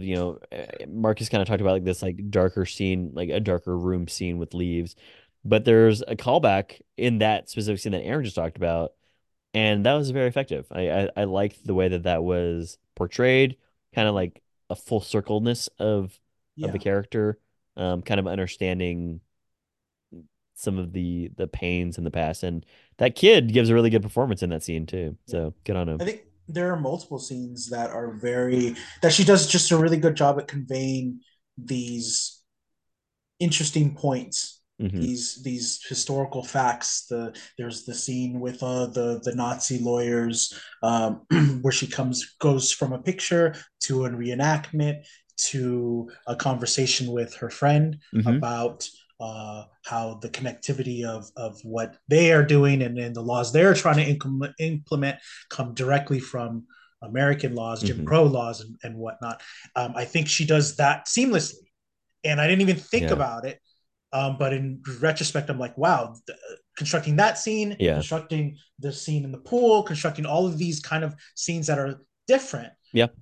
But they convey, they tie everything together really well, and I think that's what she does really well in Yeah. this. And I think that's just a really big ask. And Yeah. that's what brings me to why I'm pretty much on board with everything you guys are saying. Where like I certainly admire and like this movie quite a bit, but the film, what it's doing, those like Marcus, the scenes you just described, those are scenes where I'm most on board with what Isabel's thesis is because the movie's functioning at a high as far as how to Yes, I know get me what you mean. there. Where But when it's not doing that, that's when I feel like I'm getting lost personally as far as trying to like comprehend what it is that Isabel's trying to do here. And yes, Sure. that's when the movie's weaker. It's not conveying its points as Yeah. strongly. So if there's, I don't know what the fix is. I don't know if tightening that makes any difference. It's a long movie, but like I don't Hmm. think it, making it shorter suddenly makes it better. So I don't know, Yeah. it's not up to me to figure. I'm just judging the movie as it Yeah, is. of But course. I do think I ultimately, yes, I see what you guys are saying is, and what Abe you said initially, as far as when it's at its high, the highs are very strong. They're very strong. Yeah, Yeah. I may like it, like, I don't know, a smidge more than you. I don't know, it doesn't matter. Yeah. But like it's still like I can agree with that sentiment. Yeah. Also, just to pick up on the movie making very quickly, in that scene, Marcus, I was also wondering the same thing about, oh, well, they're speaking in German, but there's no subtitles. And then she does movie magic. And I was like, this is a really cool way to get you to Best way to understand what do they're it. talking about. Yeah. Yeah. Best way to do it. And that they reminded me of, like, Hunt for Red October or even Valkyrie, but those are a little bit more like on the nose of like, let me zoom in on somebody's lips, and then now they're speaking English. It's like, Avatar: The Way of Water, all of those movies that yeah, have foreign languages that they have. right. But the way that they're doing it is like, this is actually good because, you know, not to belabor the audience question that you had earlier, Aaron, but more just like some audience members are very dickish when it comes to subtitles. And it can be detrimental to a movie if you were to be like, I want this to be authentically in German and I want people to read it and then they'll understand. It's like, no, sometimes people are just like, just tell me in my language, and the point comes across much more prominently. And so, yeah, good movie making on that front. He speaks to my point that this was made for Americans specifically. That's a fair point. Yeah. For the as an answer to like the American history Yeah. lessons we were told. Yeah. I think that's very deliberate. Yeah, very deliberate. Yeah, Especially with, I like, think the book I think a lot she of her work does that Yeah. thing where they go, oh, Martin Luther King. Well, the Central Park Five. Well, let me tell you, whatever. Right. Or did you know Martin Luther King wrote a magazine article that I referenced? Like, whoa, where'd you read it? Ebony Magazine. Yeah. And it's like, oh, well, I didn't know about these things about history Yeah. that are true, but they've just been like dumped on and kind of like disregarded. So pretty fascinating stuff. And it's cool to uncover this stuff. But, yeah. All right. Well, Before we wrap up the review, I just want to get back to the the selling this movie aspect of it, and like what Yeah. Neon's been doing. oh, sorry, before we get there, Yeah. great score. Oh yeah, it is. Yeah. I think Score is Chris fantastic. Bauer is very good, very Yeah, strong. really Mhm. really moving, and it really helps elevate the scenes. But yeah, go ahead to your question. But yeah, I can't speak to what Neon's strategy is, or whether it's fair or not, or what have you. But it is telling to see the filmmaker for months basically do the work by themselves, Right. to get the word out on a film that could have had a slow roll, could have been released in different ways or what have you, in the midst of having so many movies out there, and you have a movie like this that is, it doesn't sell itself. It's not Right. Wonka. It's not it's not a Is movie that the like, comparison? I mean, that movie's made fucking $200 million, ridiculous. Yeah. Like, because based on the fact that it says Wonka in the title, Mhm. or obviously, Origin's not going to be like a giant box office movie, but it's not a movie that like inherently says you people can't wait to see this. Like, look at the subject Right. matter, look how appealing all of this is. Right. So it is, it can be frustrating to watch, like, the people that shouldn't have to be responsible for doing this putting in the work to do it themselves, like that. Yes. That it's such a, in this day and age, with so many resources available to you and what have you, it's weird to be like on Instagram and Yes. you have like some random like white TikTok person like talk about how much they like Origin so they can Sure. sell the movie to other people. Like, it's Right. like, where are we? Like, what Yeah. are we? What's Neon doing? So this speaks to like something that I talked to you about off mic back in December. I was like, oh, we were talking about Origin. I was like, oh, I didn't know that already come out yet. You're like, it actually hasn't. It's coming out in January. And I was like, oh, because I've been seeing some buzz and I wanted to see it because people have been talking about it. And that's where like there's a mismatch of, I don't know when this movie was supposed to come out, right? Yeah, it had its week run so it could qualify in December. Uh-huh. But yeah, the wide release is obviously this week. Yeah. That's what we're talking about. And the reason why I also thought it had already come out was because at local theater houses near me, you'll see Origin postcards and Origin like mini posters that you can pick up from desks. And I was like, this is such a weird thing to have happen because, like we were saying there, Neon picked this up. Neon is not known to be shy about trying to push their projects. Yeah. They don't have many projects that they need to push in a year anyway. It's very A24-ish in that way. Mhm. And I guess that they're just putting their money behind like Anatomy of a Fall, for Oscar contention. But it does become difficult when you have the lead actress Anjanou Ellis Taylor, and also Ava DuVernay kind of having to push their own movies Yeah, and be it's a like, bad can you look. please go? Yeah, it's not a great look. Can you please go see this because I spent a lot of time on this. It's important to me. I think it's important to XYZ It has a factor. huge cast too. I mean, there's people Yeah, that could be getting out there doing stuff about Yeah, it. Like Bernthal, like where's Bernthal at? You know what I mean? Neon could be making situations for this movie to Yeah, have attention, and it just right. even looking And at just the poster, it's just like yeah, it's her yeah. face. Look it up. Origin. What's that yeah, about? I have no idea. exactly. Like, what is that And movie? I think the other thing about this is I was watching the credits, which again, the credits are part of movies, people. This is produced by a lot of NBA players as well. In addition Yeah, I did to, notice that. yeah, like Chris Paul, and there was also like I forget the other guy's name, but they've been, and I was like, there seems like there was at one point a big discussion about like this is going to be the movie of the year, Yes, and I guess it just fell off. I don't know why. I don't know. Yeah, It does because yeah, you're right. The the character or the actors that appear in this movie, the list of producers. I think Ava DuVernay holds weight hmm, as some being somebody who was aligned or is still aligned with Oprah.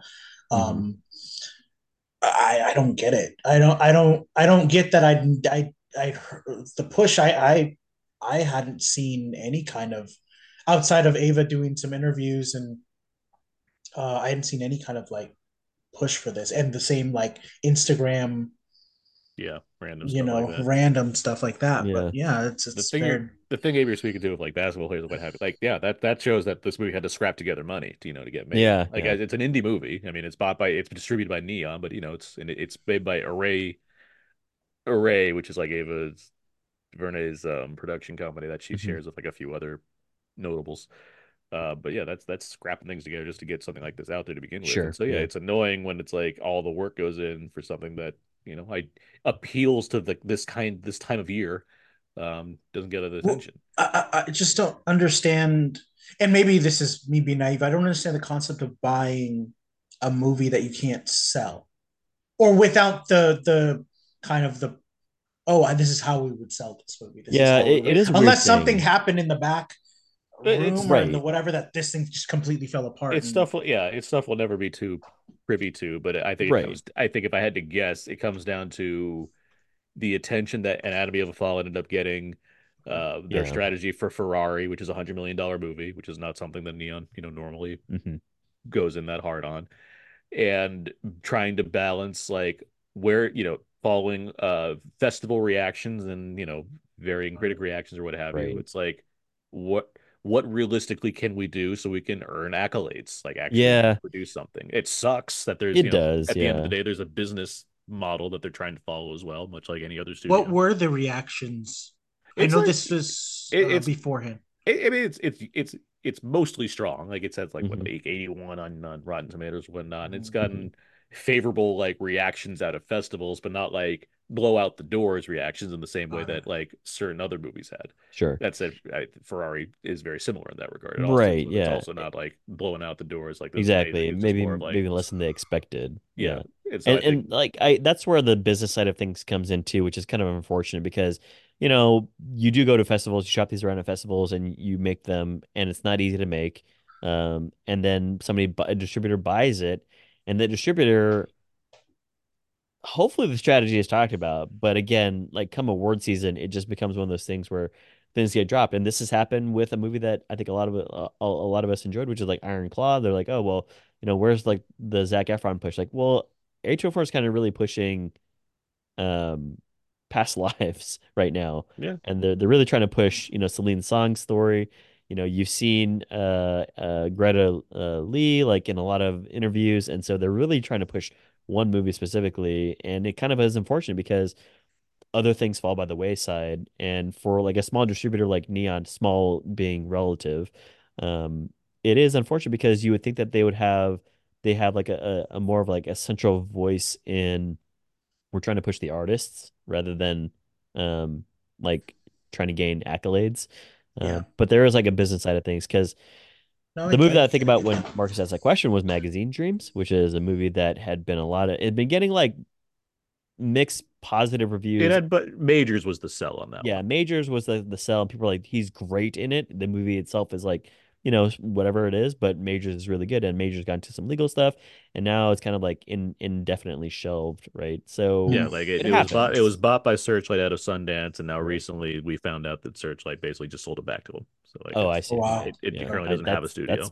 that's I've never heard It's of a that. it's a terrible situation. Yeah. Yeah. Like it Right, sucks. right. But again, like this is just to say that For the there is for a the business. filmmakers and the others involved. Yeah, exactly. Yeah. But there is like this Hollywood business that people have to jump through, which is Yeah. why Ava is like I love Ava for her being like fuck the system a lot of the time. Like I Yeah. don't like the way that movies are made. I don't like the way that they're distributed.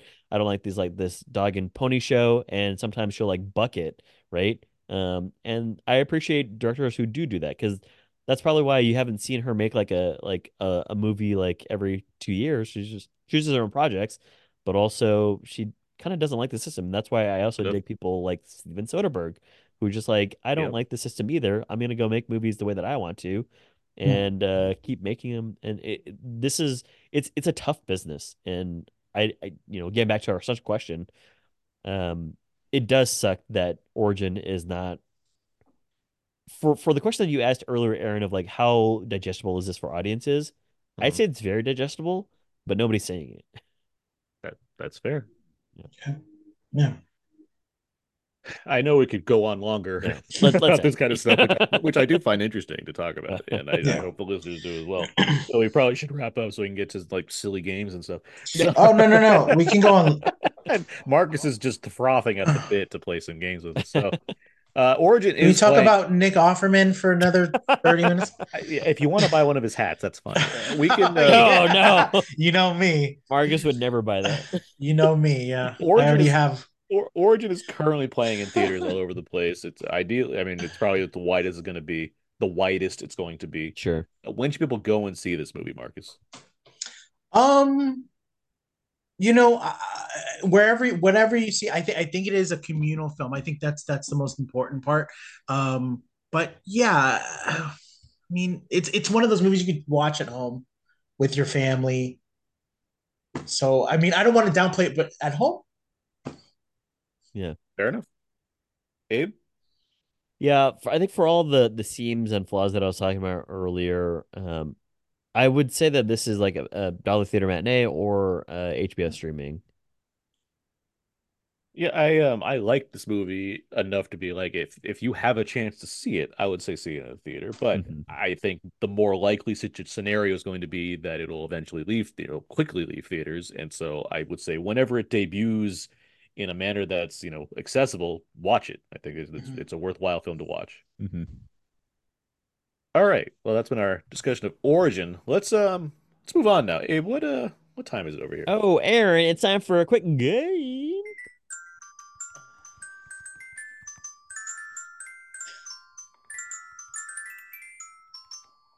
Marcus, did you know that that's actually the song that plays every time wine is being poured in the movie Origin? So it's actually played a lot. There's a lot of wine drinking in that movie, by the way. Sorry, I was buying Nick Offerman's hat in camo and Camo. I've got two games for you guys. The first one here is all about Ava. This is a game where I'll ask you guys some Ava DuVernay questions. Feel free to buzz in when there is a buzzing question, but later just you made a movie pun there, did you? All about Ava. That's fun. Yeah, I guess. But the first one here is a buzz in. The rest of it is actually just back and forth. So first one here. How many Academy Award nominations does Ava DuVernay have? Aaron. Mark. Aaron 2. is incorrect. All right. Really? Yeah. Oh, fuck. Okay. Marcus. Marcus. I'll say 3. No, that's also incorrect. Yeah? Yeah. I thought Just it was one. 2, honestly. It's just What? the one because Oh, that's right. Best They documentary snubbed feature her. for 13th. Everything else was like snubbed. I keep Yeah. giving her the nomination for director for Selma Blair. yeah. Yeah. Just, Was that Oscar too white? or no? Well, I can't but no, but remember. it's just it's Best Picture, which she's not a producer on, so it's not her nomination, and Best Song, which she didn't write. Which she So didn't write. Yeah, that was Golly. yeah. So just one, yeah, for best documentary feature for 13th. And she did not win. The next OJ won that year. who did? OJ, as he always does. Oh, yeah, the 4-part documentary, which as you Johnny Cochran's just like, yes. OJ wins. Yeah. The next question here is for again, both of you guys take turns. Marcus, you get to go first because you're the guest here. Or you could choose.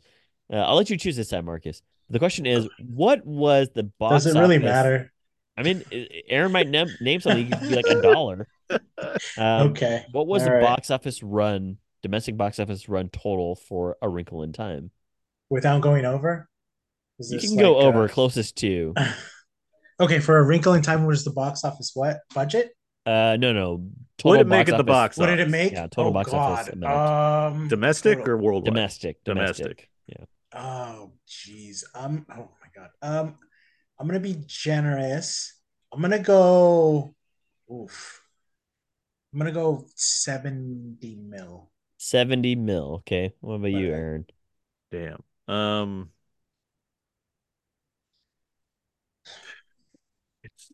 It's a bomb. But Yeah. how much did it make in America? Because I'm working this out of my head as I talk. It has 100 million budget. I think it makes a little more than that total. But what's it make in America? I'm gonna go even lower. I'm gonna say 55. 55? The answer is actually $100 million. All right. So Total One America? down. yeah, in the States. Oh, so it just didn't. It It just just bombed did- it worldwide basically- completely. Wow. Yeah, basically just like made its budget back. But Marcus, you get that point because you were closer to All 100,000. right. So, The next one here, Aaron, I guess you got to go first if we're going back and forth. Selma Metacritic. What do you think its Metacritic score is? oh boy. Okay. Selma. And I should say that this is a short game. There's only a few more Okay. before we move on to the main What's game. Selma do? I'll say like high 70s, like 77. Okay. And what about you, Marcus? I'm gonna say 80. 80. Oh my gosh, Marcus. Because you're only one away, and Aaron, you are two away. It is 79. Okay. Give me that. You Give got me that. Thank you. Oh, okay. Just a couple. I actually have to go. Oh, okay, all we right. can Yeah, end this here. Marcus, you won this week's game. Marcus, you got to go first in this next one here. A Wrinkle in Time Metacritic score. Oh, jeez. I'm gonna say. I'm gonna say 29. 29. What about you, Aaron? I don't think it was like hated. I will say, I'll say 41.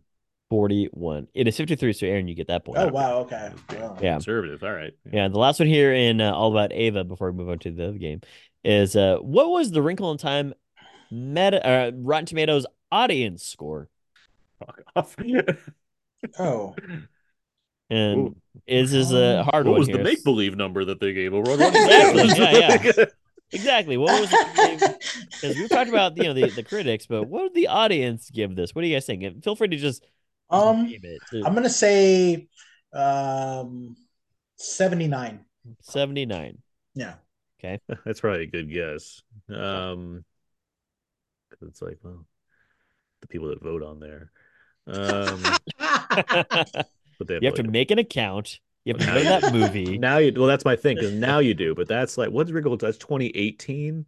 that's- Yes, yeah. It's 28. before Captain Marvel when they like really locked that down as far as how Uh-huh. the audience score stuff worked. But it's still probably not like super high. That's why 79 is a good guess. So I will go. I'll go a little higher, I guess. I'll say 83. 83. You should have gotten lower because it's 26. Audience Wow. score. Audience wow. score. Good I know. Lord. I had to look twice. Okay, so that Oh, then wow. they definitely fucked with that. They one. did not like that movie. And Yeah. I like that Well- you guys had the logic of, well, the audience score is usually higher than the critic score. It's high unless they're review bombing it, which they clearly They did. probably review bombed. Yeah, Yeah, it. because it's not bad. It's not a. No, but movies not in a general on Rotten 26%. Tomatoes. It's Yeah. not a 26%. Movies in general don't get that kind of a score unless it's like something Yeah. very specific. So Right. that's what it is. Yeah. Well, moving to the real game here, which is top four. This Oh, is good. where I will Real name, game. Yeah, the real game. This is one that matters. Yeah, you, I will- you didn't get any points for that one, Mark. What? You Okay. technically We're- won that one, Marcus. Feel better. You round warmed- two, you- where everything's tripled. You're warmed up. But this is a game where I will name an actor from the movie that we just talked about, Origin, and you can tell me what you think is in their IMDb top four. This is an unknown algorithm. We don't know how they do it. Maybe their agents do it for them. Depends. But you'll get a point for each time you get a correct answer. Please don't look ahead of time. And here we go. Don't look What? ahead of time. Yeah, Okay. please don't look up anybody's IMDb page right now. Okay. But here we go for I'll make sure. Anjanou Ellis Taylor. Marcus, you are the guest of the show, so you get to go first. What do you think are her top four that IMDb has placed there? Oh. Point for each. Okay. I know one is King Richard. Okay.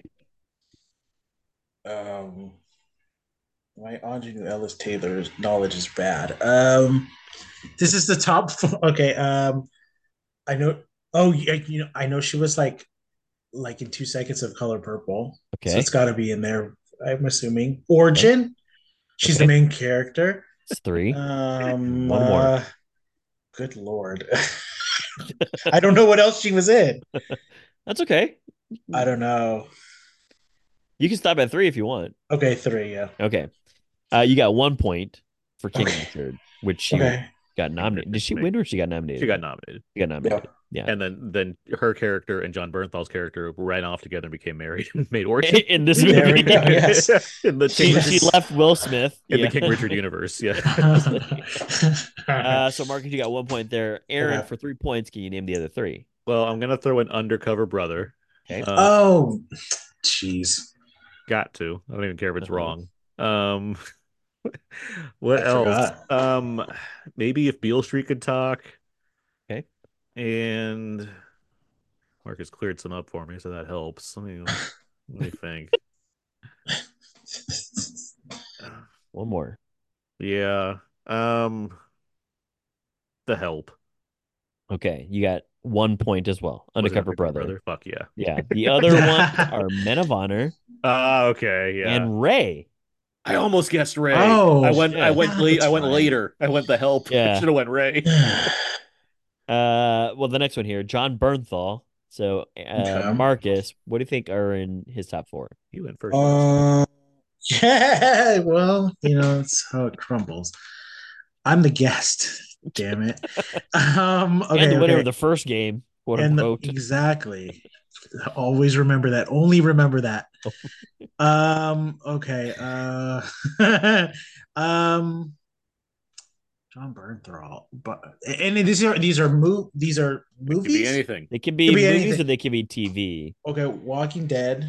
Walking Dead. Okay, that's actually a good call. Punisher. Okay, Um. 2 TV series so far. Yeah. I'm gonna name one that I liked. Another TV series. We Own the City. Yeah. Okay. Great Yeah. man. David Simon. Yeah. Geez, why am I blanking on movies? Aaron could help you, but he won't. I don't know. I'll stop there. I'm blanking. Okay. So you named 3 TV shows. Unfortunately, you got 0 points. God damn it. IMDb, what are they thinking? That helps me out. Yeah. So Aaron, you have a possibility of Good 4 Lord. points here to really take a commanding lead. Okay. What do you think? I mean, I'm gonna say King Richard again. Let's put that in Okay. there. What else? I don't think like his one scene in Sicario would count. So, a good scene. Fury. Okay. Oh, damn it. Yeah. Um, I think Fury would be on there. what gets like the cred? This is Widows Okay. and let's go Bibba Driver.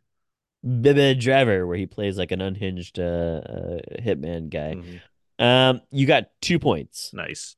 King Richard and Fury. Okay. Oh, Makes sense. The Yeah. other two, The Accountant Okay. where he plays Ben Affleck's brother, Yeah. and Uh, The Wolf of Wall Street. Okay. I wasn't Yeah, sure if where he's they'd go. strapping money into his He is That's in that a right. lot, though. I yeah. think I was Okay. thinking like him. I was thinking him like McConaughey, who's bit only in like a couple parts. scenes, but like Yeah, he's in like a lot of that movie, so he that's a good is. I call. mean, Yeah. he's in a lot of The Walking Dead. Right? And it's He like the hell is. Yeah, was that's my- why I was like, oh, that's actually that's the kind of where people kind of first picked up on him. And Well, it's like, Marcus, you get a yeah. first and next one here. Vera Farmiga. What do you think are her top four? uh, okay, I'm gonna put the Conjuring, the Conjuring, Okay. and the Conjuring 2. Okay. I know you're laughing. Those are good I guesses. see where you're going here. I see where you're going with. I could go. Fuck, I could go on. I'm gonna say Farmiga, Via Farmiga. Like all I can think of is TV shows now, like Bates Motel. Okay. Is that one? Okay, yeah, I'll go with that one. All right. Also,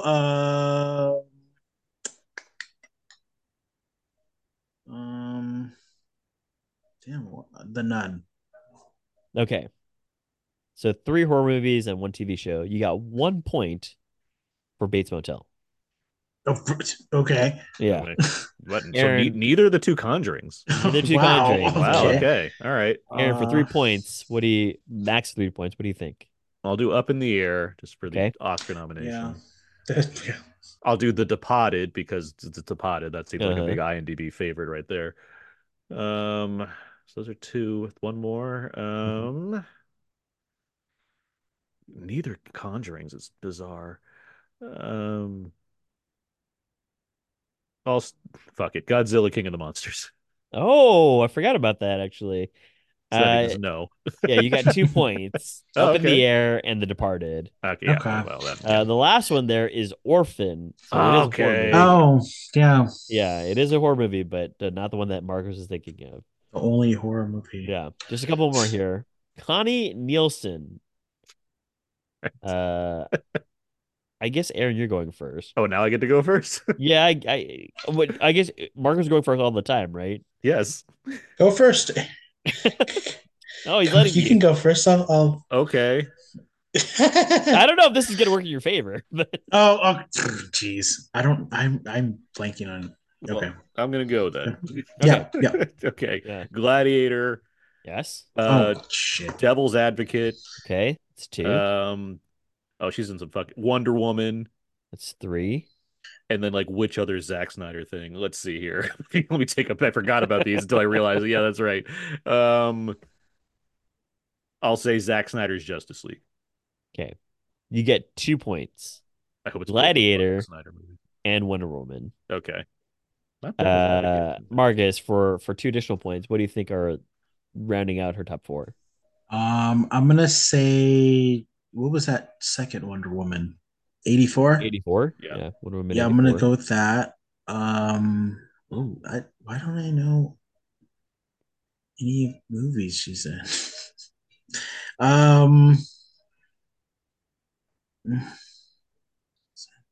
may, oh, you know what? The Robin Williams one. Oh, yeah. The photo, 1 hour photo. 1 hour photo. Okay. That's all I got. You get 1 point. 1 hour photo is on there. Wow. Oh my god. Yeah. It's Okay. not Wonder Woman. Okay, what's the last Yeah, it one? wasn't 84. The other one was Basic, the one with Basic. That movie sucks. Sam Jackson. Um, and I guess John Travolta. It's the Travolta Jackson, like, hey, we're back together again. Yeah, the Right. Jag Core thing, right? Except, our movie sucks. Yeah. The last one here, I'm gonna let Marcus go first. Niecy Nash. In the movie, she's credited as Niecy Nash Betts. But what do you think are Niecy Nash's top 4? That's her married name. She's Niecy Nash Betts. That's right. Yeah, I'm gonna go with Abe's favorite, Reno 911. it is a good rewatch. I like Reno 911. They're very funny. Dahmer. Okay, Was she in any movies? you could go straight TV here. I'm not saying that's the strategy, but I, I don't know. Where am I? The Reno Yeah. 911 movie. There are two of them. You had mentioned Uncorked. I'll go with that one. Uncorked. Okay. I don't. Yeah, that's all I got. So you got 3. You got 2 points there. Oh. Reno 911 Yeah. and Monster. But not Uncorked. Oh, the Dahmer one. Okay. Yeah. Not Uncorked. No. Yeah, where she won the Emmy for Yes. Monster. Aaron for 2 points. Okay. Oh, Dahmer. Okay. Yeah. It's like, what the fuck is Monster? Yeah, that's Charlize yeah. Theron and Niecy. She's in that. Yeah. No, she's not in the Charlize Theron movie. This is like Good Boys all over again. For 2 points, Aaron, what do you think are rounding out her top 4? Okay. So what? I'm sorry. What's in? It's Dahmer and 911. That's what we got. So Yeah, far? Monster and Reno 911. Yeah, which is the Dahmer movie. Well, it's like Dahmer dash Monster colon. Yeah, Shit. it's one of those. Yeah, okay. exactly. All right. What's left? Well, fuck it. I'll say Reno 911 Miami the movie. Okay, the Is movie. that the movie? Yeah. Okay. And I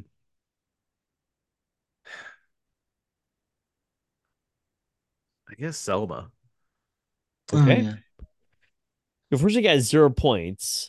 It was more Yes. TV. It's a series that she's been on for a long time called Oh. Claws. Claws. Yeah, I Yeah. forgot the other show. Okay. And it was a movie, and the other one is like a movie. It was a remake. It's called Guess Who.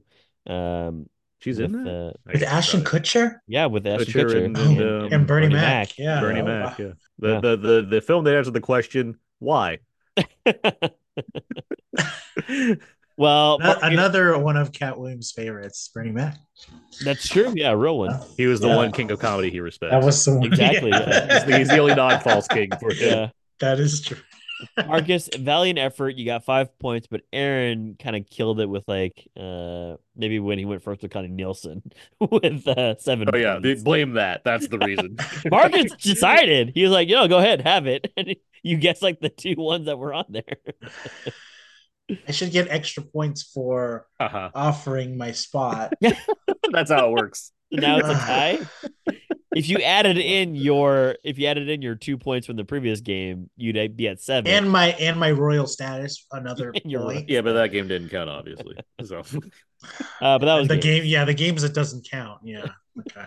Those are the ones I won. hey, Marcus, you get to watch Lift on Netflix with Kevin Hart, though. Real gift. I know, for the first time. Yeah. Right. Well, hey, thank you for that game. You're welcome. Let's move on now. Let's get to about now feedback. How about feedback?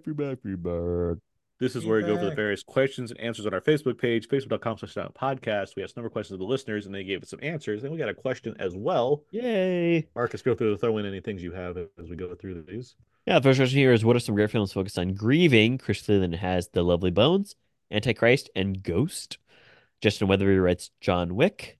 Philip Hurd has Ordette, Departures, Corietas, Rossi, and Afterlife.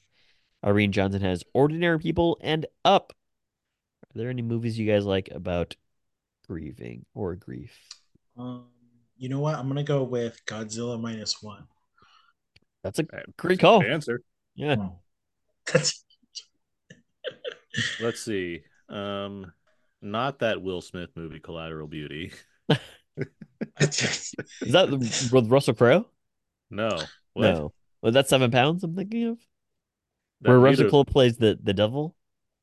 Oh, that's a Winter's Tale. Winter's Tale. That's not a Will Smith movie. Will Smith No. has a small cameo in that. movie. Okay. It's Yeah. not a Will Smith movie. No, that's the one with him where he's like a business guy, and I think like his wife Yeah. died or something, and like Yeah. Edward Norton is in it. He's like his business partner. Helen Mirren and Keira Knightley are like angels. There's a lot of dominoes for some reason. It's a fucking stupid movie. Up. What was I just thinking of? I forgot now because I talk about fucking Collateral Beauty. Hereditary. That was my fun answer. Hereditary. Oh, yeah. Oh yeah, that's a good answer. Yeah, why do you have that face on your stupid face? Midsummer. Midsummer. Also- Yeah. Yeah. Next question we have here. What are some great films focused on journalists? Mhm. Chris Cleveland has The Killing Fields. Todd Levino has All of the President's Men. Justin Mm. Weatherby has The Pelican Brief. And Philip Hurd has The Philadelphia Story. Okay. Ooh. You know, people don't like it because they're like, well, this is not actually how newspapers work. But I find it entertaining. It's a Ron Howard film called The Paper. Paper rocks. Yeah. Yes. Okay. Yeah, I love that. I The love that Post. answer. The Post. The Post. They're in They're not DC. in They Chicago. all talk like that. Oh, yeah, it's the Chicago part of DC. Oh. How about you, Marcus? Anything for journalists? Um. What was that Oh, one movie with Gone Girl that she played the That one photojournalist? movie with Gone Girl Yeah, I forget her name. Gone Girl. with Rosamund Pike. Yeah, Rosamund Pike. What movie are you Plays thinking of? the photojournalist. Um, What movie is she a photojournalist? she the one with the eye patch, and she Oh, that unfortunately movie. has I passed forget away. that movie's name because I just think of, oh, that's the one where Rosamund Pike wears an eye Yeah, no, sorry. patch. Yeah, So with the Gone Girl. yeah, the one with the Gone Girl. Um. The smoking, the Insider. Oh, The There you go. Insider. Great Okay. movie. The Yeah. Insider. Almost Famous. Yeah, I think would that's be, a good yeah. one. I think that'd be my favorite. A Private War. That's the one. Yeah, thank you. Yeah, again, a very serious matter. Mary Colvin. Yeah, very serious matter, very serious subject, and she was very good in it. All right. Well, the next question here is: what is your favorite film grappling with race and racism? Justin Weatherby has American History X. Scott Laster writes In the Heat of the Night. Good answer. Oh, good answer. Chris Cleland has This Is England and Black Klansman. Tyler Smith has Do the Right Thing. And Yeah. Philip Hurd has Amazing Grace and Cloud Atlas. I I'm gonna. can't, Go ahead. I can't deny Do the Right Thing. That's very obvious Yeah. to me. But I mean Malcolm X. I'll throw other Lee in there. Yeah. The Spike Lee. I have a soft spot for Bamboozled. It's just my Yeah, it's a good movie. type of satire that just goes hardcore. Yeah. Criterion. Yep. Right? Abe Jimmy. All of them. Yes. Next question we have here. What are some films that inspired you to dig into the actual history of something that may have occurred? Adam Gentry, friend of the show, writes, it's not technically a film, but HBO's Watchmen was powerful in exposing my lack of education about the Tulsa massacre. I'm very grateful to have had the chance to start learning about it. Todd Levy, friend of the show, writes JFK. Robert James, friend of the show, has, let's put it this way, anytime Hollywood says based on a true story, I know I'm about to see something full of false events. The Google search tends to happen before the drive home. Tyler Smith, friend of the show, writes Lawrence of Arabia. Alan Aguilera, also friend of the show, writes Saving Private Ryan started my obsession with World War II. Chris Cleveland has being in the UK, we didn't learn much about the Vietnam War. Watching The Deer Hunter and Rambo First Blood made me look into the effects that war had on people and what and why it actually happened. Yeah. And Philip Hurd writes The Darkest Hour for Churchill, Dunkirk for Dunkirk, and 13 Hours for Benghazi. Any films that inspired you to dig into the history? I remember, I'm not even sure when it came out, but I remember having to watch Ghost of Mississippi in school and being my gateway into James Woods. Yeah, of course, and Alec Baldwin, yes. Yeah, both of those people. both of them. But yeah, into my kind of love of history, or my need to know of dissecting history. So yeah. Apollo 13. Yeah. I was always, like space and astronomy type stuff or what have you, but like Apollo 13 and like subsequent films dealing with the space race, and when I eventually saw the right stuff, of course, like that was like that fueled my desire to be like, now I want to know more about this. So. Sure. Yeah. Especially the episode where Barney becomes a NASA astronaut, but he gets drunk before graduation. So exactly that space. One. Yeah. I do this with a lot of movies. I can't remember off the top of my head, but the first one that is the most recent is Iron Claw, where I was looking up the Von Erich family. And that was just like, oh, this is actually really depressing. And that's why you're wearing those gold briefs right now, right? That's right. Yeah. And also you can't see it, but they're like calf boots. Good. The next question here before we get to a question for us is, what are some modern directors you feel are underrated? Philip Hurd has Hirokazu Koreeda and Mamoru Soda. Two Japanese filmmakers. Korea keeps getting to make whatever he wants to every year, so he's doing something right. But I hear you. I can agree that Yeah. yes, he's not a household name by any means. Sure. So Yeah. Underrated filmmakers. This is a really good question. Yeah. Underrated filmmakers. Mm-hmm. I mean, no. I don't know if like Steve McQueen's an underrated filmmaker because he's done a lot or what have you, but like I feel like the stuff he's done deserves more credit than it's gotten, even with the Yeah, he acclaim also that he makes a does movie get. like once every like 5, 7 years as well. He's got one coming out this year, right? He's got a movie coming out this year, and he just had a documentary that played last year, like at Sundance. Now it's gonna spread wider this year about Uh-huh. Nazi occupation of Amsterdam. Mm-hmm. But I mean, I stand for small acts all my life at this point, so like Sure. it's like I just like and like Widows was like famously a bomb at the box office, Yeah. despite being like Despite it being like, despite being like a good movie, let alone one that's like, why don't we get original movies with big casts yeah, it's anymore? also And it's like it's like, also like kind of creeping up in like cult status. Like people are like, have you seen Widows? Um, Who was the? Because I really did love his direction, and I think you mentioned it too, Aaron. The director of John Wick. Chad Stahelski. Kazahowski. Yeah, The first one is that's two of I don't them. know if it's considered underrated because he's only done John Wick, right? I don't think he's Yeah, done as far as feature films, Yeah. but yeah, he's great. I can see that as far as there should be more credit going to how good he is at this from others Yeah, beyond just like people that like action movies. It's like he's yeah, doing good. He's directing the hell out of these movies. yeah. Yeah, I would agree because and he's done a great job. Um, all right. Well, I can't think of anything else off the top of my head. All right. Yeah. Let's go on to Justin Weatherby's question here. He writes, "Miss you guys. I've been listening but not posting. Love you guys. Thank you. Oh, thanks, Justin. My question is, with the newer TV tech and older CGI, do you think studios should go back and redo older content or leave it? I personally love practical effects. They just seem to last the test of time, but even some Marvel movies are horrible to watch on newer TVs. Oh, interesting tech question here. As far as redoing do you think we should redo older content? I mean, the most notable time we did that was with Star Wars, and I don't know if you guys have noticed, but people seem to be pretty picky about what they like in their Star Wars movies. Uh, I'm kind of like a hard no. Like it's been made. You don't necessarily need to redo it.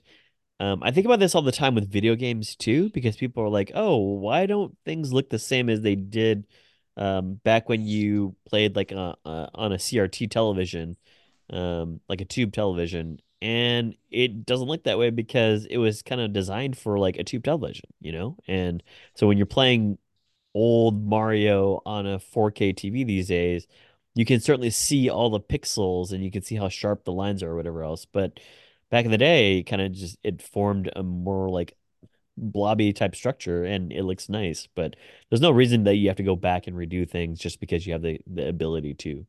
I I don't disagree with you. I like the idea of having just both options available to you. Like Okay. Yeah. I'm not necessarily like sitting there being like, I need to have Star Wars how it used to be, as well as having it the way like I'm whatever. That's such a big example that I don't care Uh-huh. anymore. But like, getting there's certainly like cult movies and stuff like that where it's like it'd be neat to see like if there's able to do like another pass on something to like render it a certain way. I don't know. Like it we're not talking about like taking away practical effects for CG No, no, solely, no. It's right? it's just more more like of there was like a CG thing in the past and it could look better now. So think of something like Oh, okay. Highlander. It's like, well, all the spirits floating around when he gets his head off. It's like, like that kind of stuff. No, I don't like. No, yeah, the movie like an '80s movie or whatever should be Right. just leave yeah, it there. But like something like when like James Cameron re-released Avatar, the first one recently, he didn't do like a complete like re-render of everything, but he did like a 4K pass on it, and sure. it just frankly looks better now. And it's Okay. I Okay. I don't I don't think I'd want to go back to the older version of Avatar when it's like I'm not losing anything here. It's not like he Yeah, took anything away from me. It's just like I'm further realizing something I already did. Like that yeah. makes sense to me. Um, Okay. Yeah, but but like, that's a good example of something that could use it is something that's heavily computer generated. well, especially because we're in this CG age now, where again, it's not like doing the entire thing over. It's not like doing I don't know Resident Evil 1 remastered, where it's like a completely different game at that Sure. point.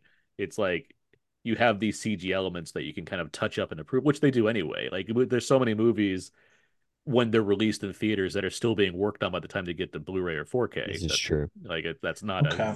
they don't advertise that, but that's very much a thing that's being done. Yeah. Like the big one was like what, Thor: Love and Thunder, when it looked worse. Remember they had the kid in the They had cloud, right? Heimdall's son. Yeah. Heimdall's son, and then he looked even worse when it came out on Blu-ray because they're still working on it. Yeah. However that worked. Right. But Yeah.